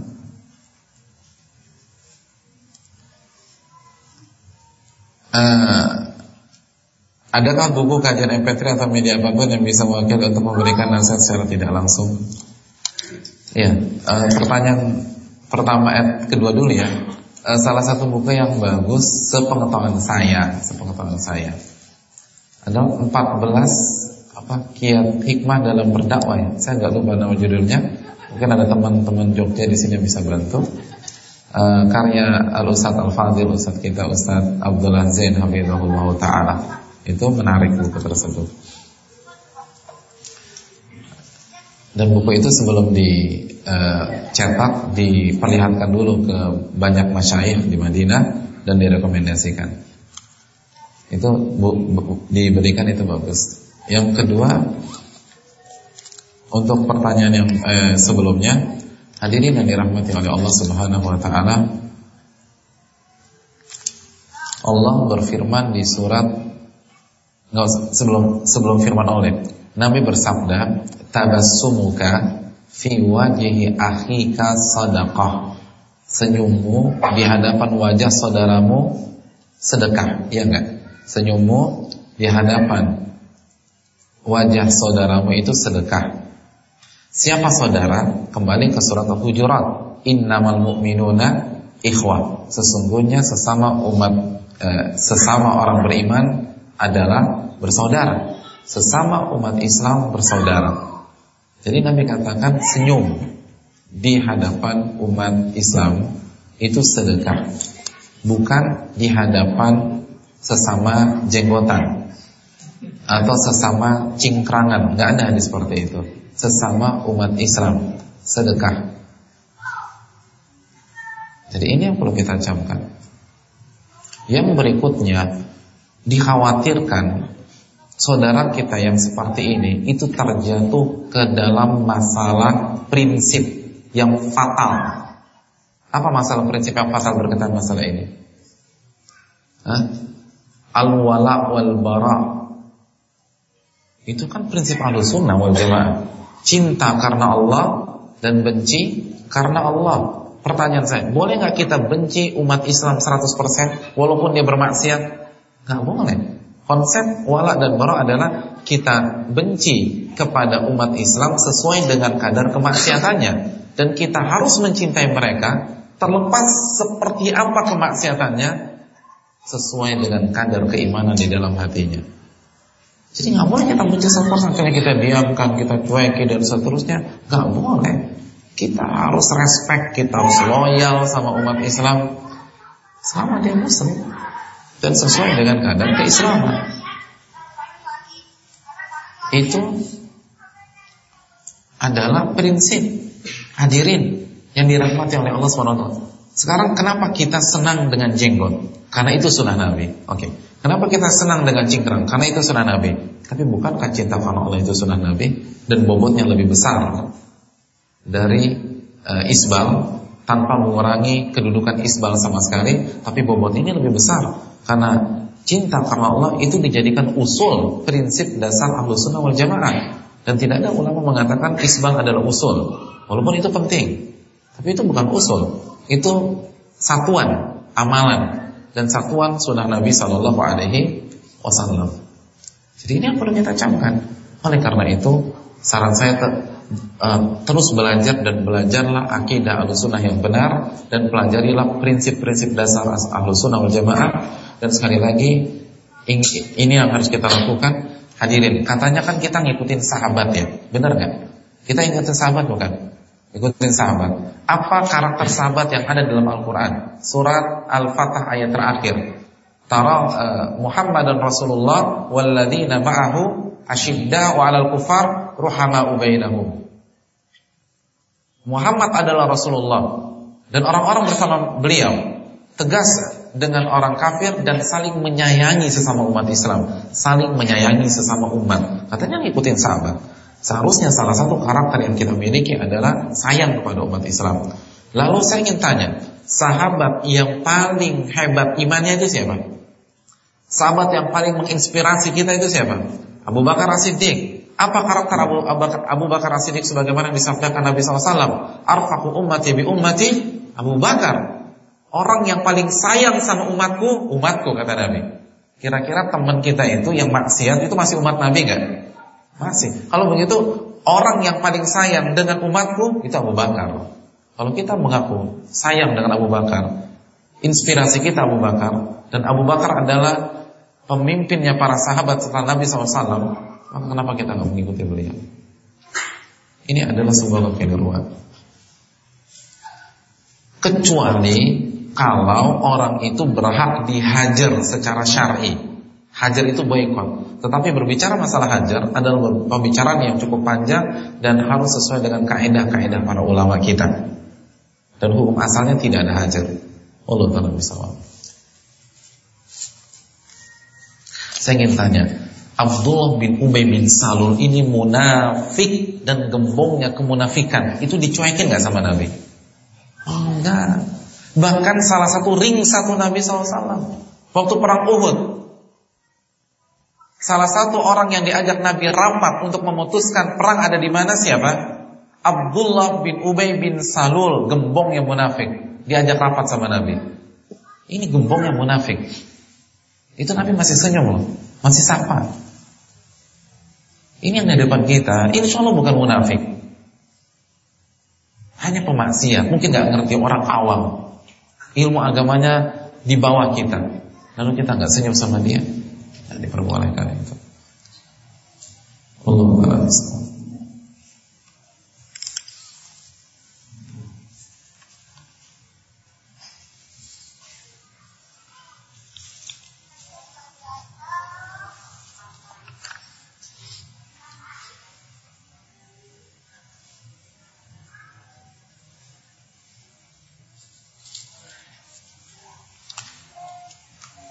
Maksud dari para ulama terdahulu berdoa selama 6 bulan tersebut, apakah berdoa agar ibadahnya selama bulan Ramadan diterima atau 6 bulan sebelum Ramadan?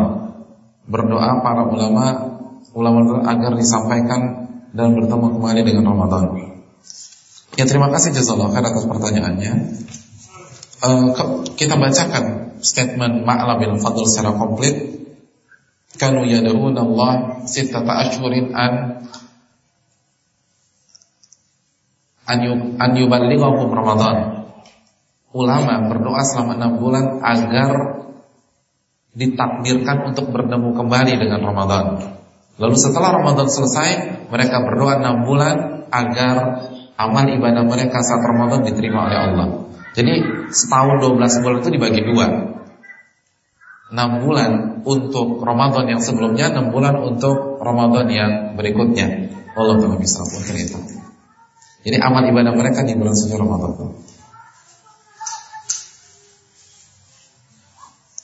Assalamualaikum warahmatullahi wabarakatuh. Bagaimana kalau kita tetap beribadah, sholat, zikir, puasa, infak dan lain-lain, namun tetap jalan maksiatnya seperti masih pacaran? Apakah ibadah yang dilakukan diterima? Terima kasih jazakallahu khairan.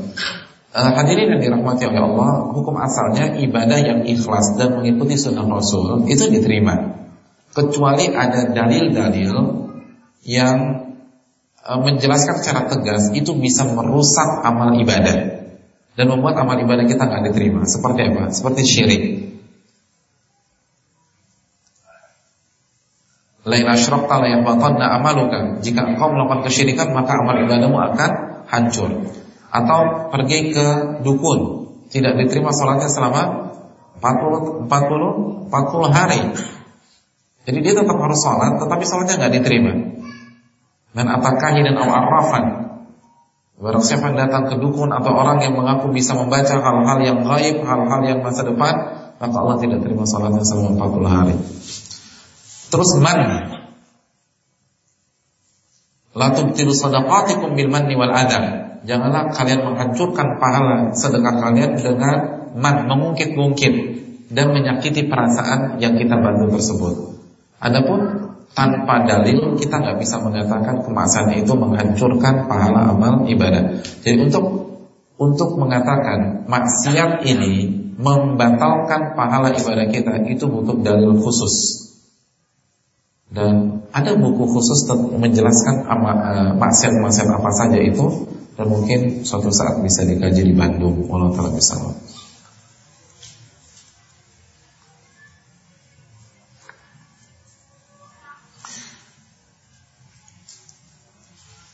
Ustaz, mohon penjelasan, bolehkah kita setelah melakukan suatu amalan baik kita berdoa meminta balasan berupa kemudahan untuk melakukan kebaikan lainnya? Jazakumullah khairan katsiran. Jawabannya boleh. Itu sama saja kita meminta istiqomah. Dan jelas meminta istiqomah adalah hal yang terpuji, dan itulah doa yang paling banyak kita baca setiap hari. Ihdinas siratal mustaqim. Ya Allah, tunjukilah kami jalan yang lurus. Kalau kita sudah berada di jalan yang lurus, maka tafsir ayat itu menjadi istiqomahkan kita di atas jalan yang lurus. Dan itu doa terbaik. Kenapa terbaik? Karena paling banyak kita baca dan diwajibkan pula. Kalau kita nggak baca doa itu, salat wajib kita tidak sah. Jadi minimal kita baca doa tersebut 17 kali dalam sehari. Ada doa 17 kali dalam sehari kita baca? Antum minta jodoh berapa kali sehari? Berapa kali? Yang jomblo-jomblo minta jodoh berapa kali sehari?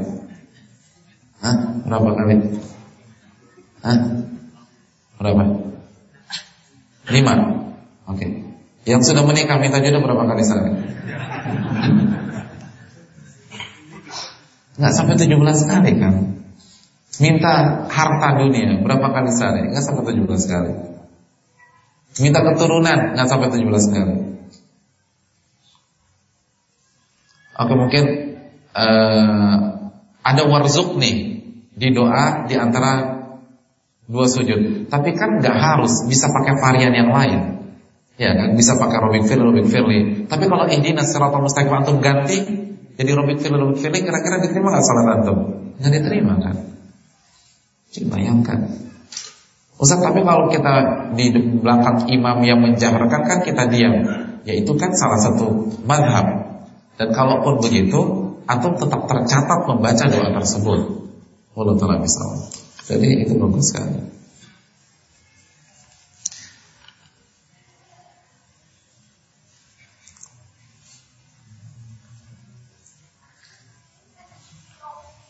Assalamualaikum warahmatullahi wabarakatuh. Apa hikmahnya berita dari langit tentang para ahli Badar bahwa mereka bebas berbuat padahal mereka masih hidup? Ya jazakallahu khair. Karena tidak ada orang munafik di perang Badar. Yang ikut adalah sahabat-sahabat pilihan. Jadi walaupun dikasih pintu seperti itu, dibukakan pintu, mereka nggak ada yang sengaja bermaksiat. Apalagi yang fatal. Mungkin Hatib bin Abi Balta'ah yang berusaha membocorkan rencana Nabi untuk ke Mekah, tapi itu khilaf, bukan kesengajaan, bukan disengaja. Jadi ya seperti antum yakin dengan nih orang, terus antum persilahkan, dan antum tahu dia nggak akan ambil hal tersebut karena saking takutnya dia sama Allah. Itu yang pertama. Yang kedua, untuk menunjukkan keutamaan orang-orang yang mengikuti perang Badar. keutamaan. Lihat, kami bukakan pintu pun mereka nggak berani ke sana. Itu keutamaan yang sangat luar biasa.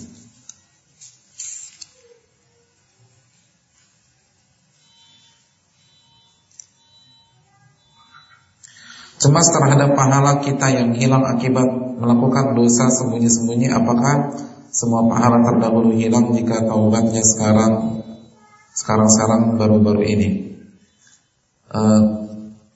Taubat tidak akan menghilangkan, atau taubat akan mengembalikan pahala yang awalnya digugurkan oleh Allah Subhanahu wa taala karena dosa tersebut. Jadi sekali lagi,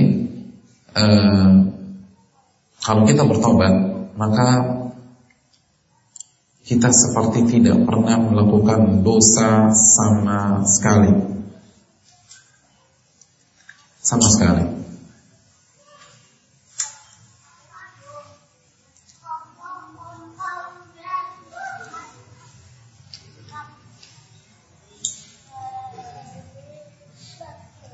Makanya Allah mengatakan dalam surat Al-Furqan kan, illal ladzina tabu wa amanu. Lalu selanjutnya apa kata Allah? Faulaika yubaddilullahu sayyi'atihim hasanat. Kecuali orang-orang yang bertaubat dan dia beriman dan beramal saleh, maka Allah akan gantikan,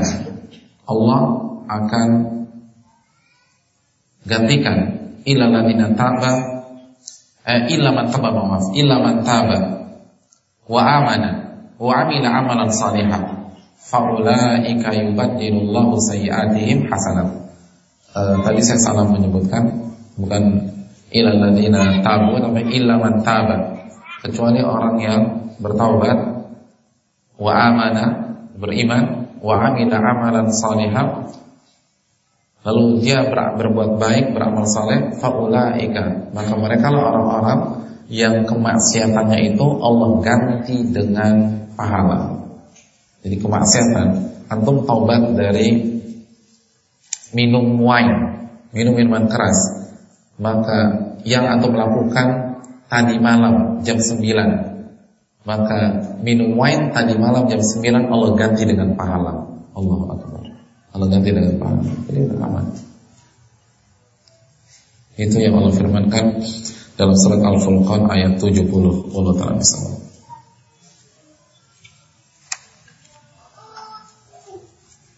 Apa yang harus dilakukan agar dapat menahan marah dan nafsu dan syahwat? Banyak hal. Dan yang pertama adalah ganti suasana dan sibukkan diri kita dengan hal-hal positif. Jadi ungkapkan.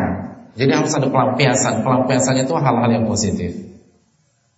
Dan ganti suasana. Makanya Nabi SAW mengatakan kalau lagi marah lalu kita berdiri, maka hendaknya kita duduk. Kalau kita duduk kita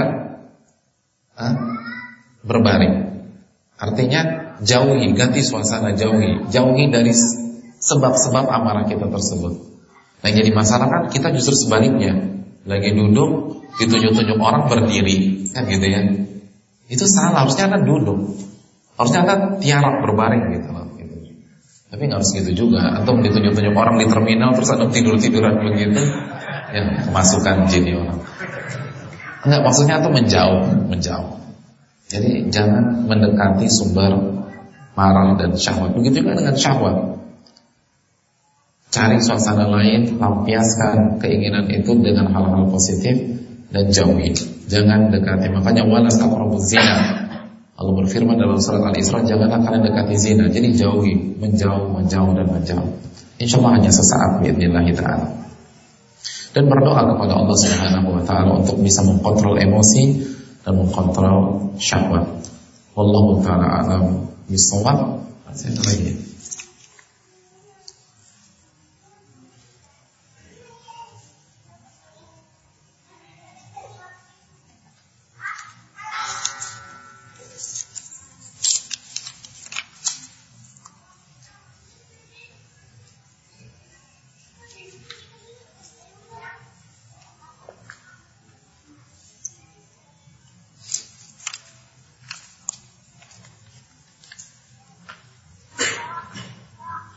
Assalamualaikum warahmatullahi wabarakatuh. Ustaz, bolehkah doa tersebut diucapkan sebelum melaksanakan suatu amal saleh? Jazakallahu khair.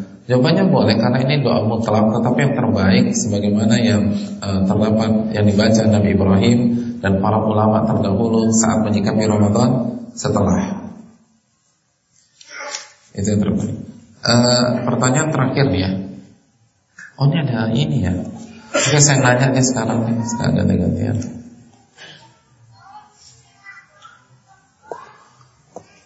Pertanyaan saya,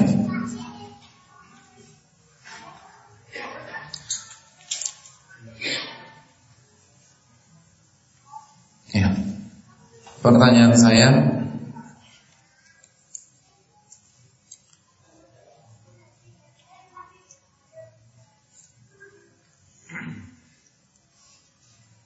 perasaan apa yang harus dimiliki oleh seorang beriman? Perasaan apa yang harus dimiliki oleh orang yang bertakwa setelah selesai beribadah, dan sebutkan dalilnya. Sebutkan dalilnya. Surat apa, ayat berapa? Ada belakang di luar.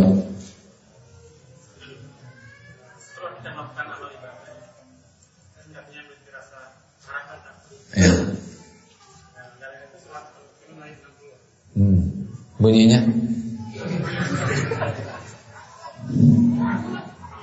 Nggak boleh nyontek.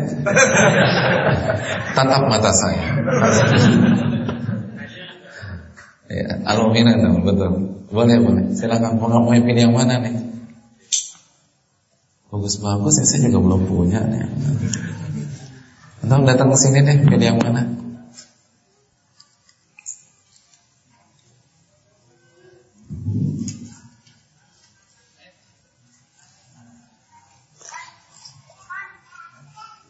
Oke. Yang mana? Jangan semuanya.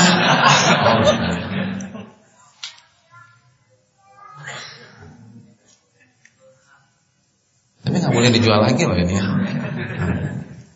Jazakallahu khair, terima kasih. Ini buat akhwat nggak ada nih? Buat ikhwan semua. Sian banget akhwat di sini. Panitia akhwat nggak ada yang bisa bantu ini, bantu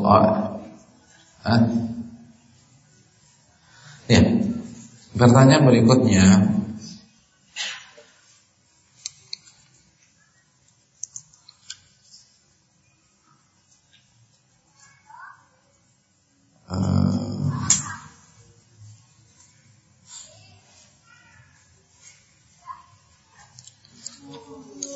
ya, sebutkan 3 buah yang akan kita petik ketika kita memiliki perasaan harap-harap cemas di dalam setiap amal ibadah yang baru saja kita kerjakan.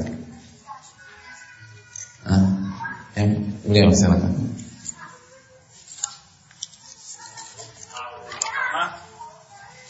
Pertama, kita akan terhindar dari sifat sombong. Karena kedua, kita tidak akan mengonsumsi orang lain kecuali hal-hal yang positif. Artinya kecuali yang positif itu untuk mensupport dia keluar dari dosa, menasihat. Kalau mau mengingkari kesalahannya bukan untuk menjatuhkan, tetapi untuk menolong dan lain sebagainya. Betul. Yang ketiga, terus meningkatkan amal ibadah. Iya, kenapa? Karena meningkatkan peluang terimanya amal ibadah dan karena kita belum aman, gitu kan? Kita belum ada di zona aman, maka kita harus terus beribadah. Ya, jazakallahu khairan. Silakan pilih sendiri.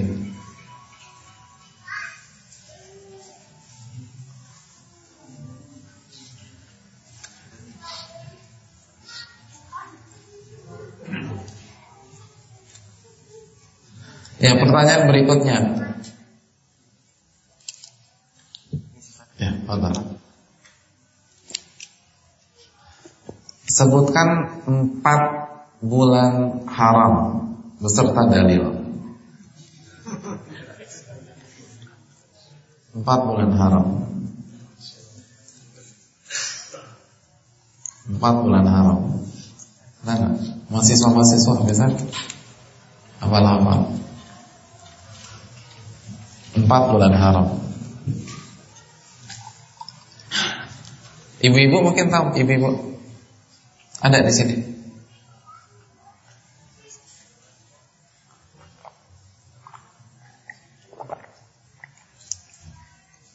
Ada nggak? Dari Al-Quran aja yang gampang, nggak usah dari hadis.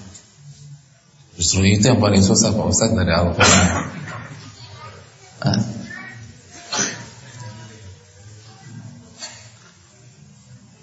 Apa?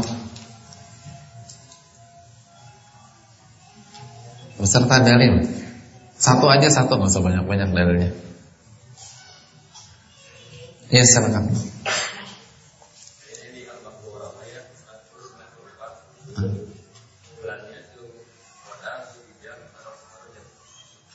Al-Baqarah ayat berapa? Bunyinya apa bunyinya?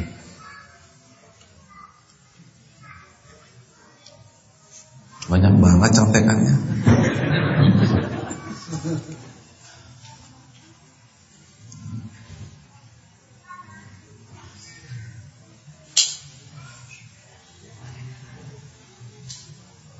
Hah?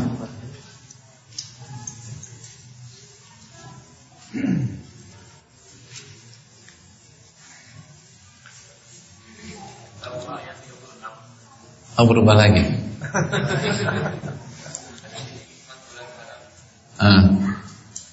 Apa aja? Iya betul. Jazakallahu. Kenapa saya kasih perhatian? Karena sebentar lagi kita akan masuk bulan haram. Kita akan kembali masuk ke musim ibadah. Kita sudah berada di Syawal ke-22. Setelah Syawal apa? Dzulqa'dah. Maka kita akan kembali masuk ke musim ibadah. Oleh karena itu jangan sampai lupa bahwa 8 hari lagi kita harus kembali menggenjot semangat kita, semangat ibadah kita kepada Allah Subhanahu wa taala. Wallahu ta'ala bisawab.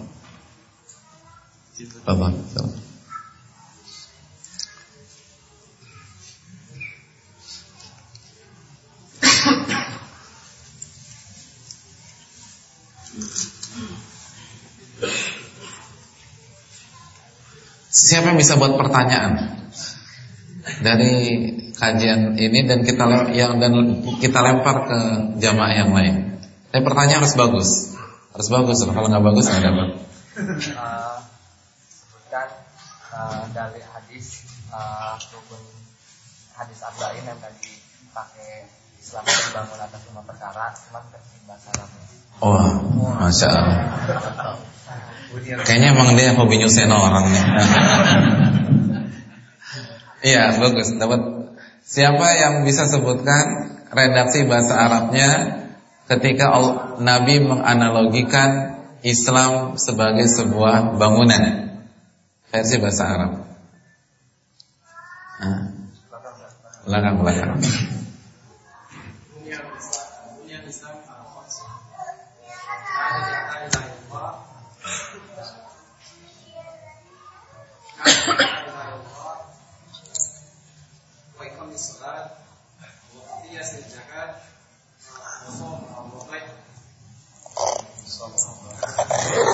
Kenapa setiap melihat saya jadi lupa begitu Pak? Saya jadi tersinggung loh.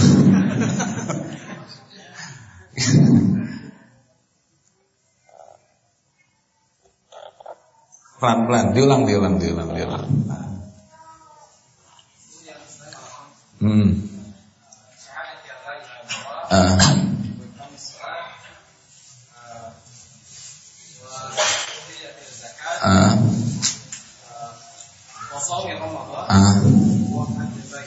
Coba antum ingat-ingat dulu, kira-kira udah sempurna belum tuh? Bunyal Islam ala khamsin, terus syahadah.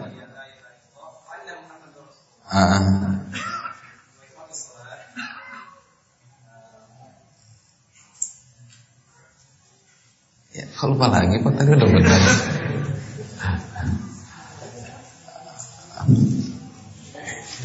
Apa yang tadi antum sebutkan beberapa detik yang lalu?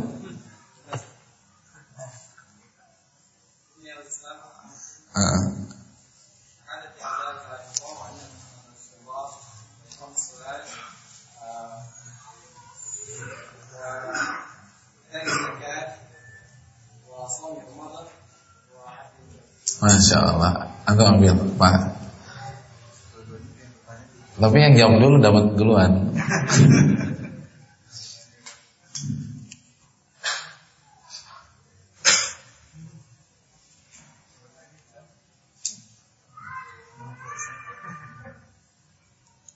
Ayo, jazakallah khair. Makasih. Padahal yang bertanya, pilih. Antum yang kecil pertanyaan. Ya, enggak apa-apa ya. Ya kan bertanya. Pertanyaan yang terakhir ya. Apa pertanyaan terakhir nih?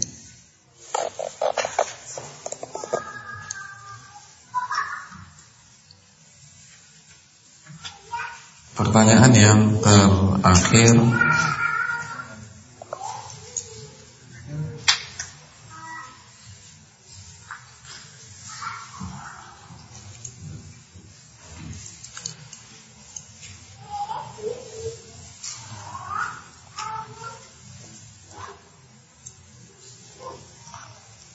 sampai kapan kita harus beribadah kepada Allah Subhanahu wa taala, dan sebutkan dalilnya.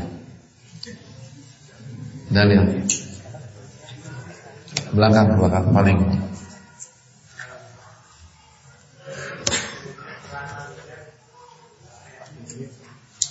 Bunyinya apa?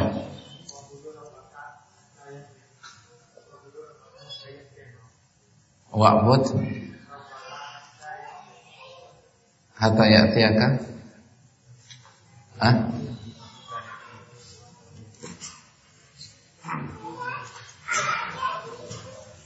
Jangan lihat yang lain.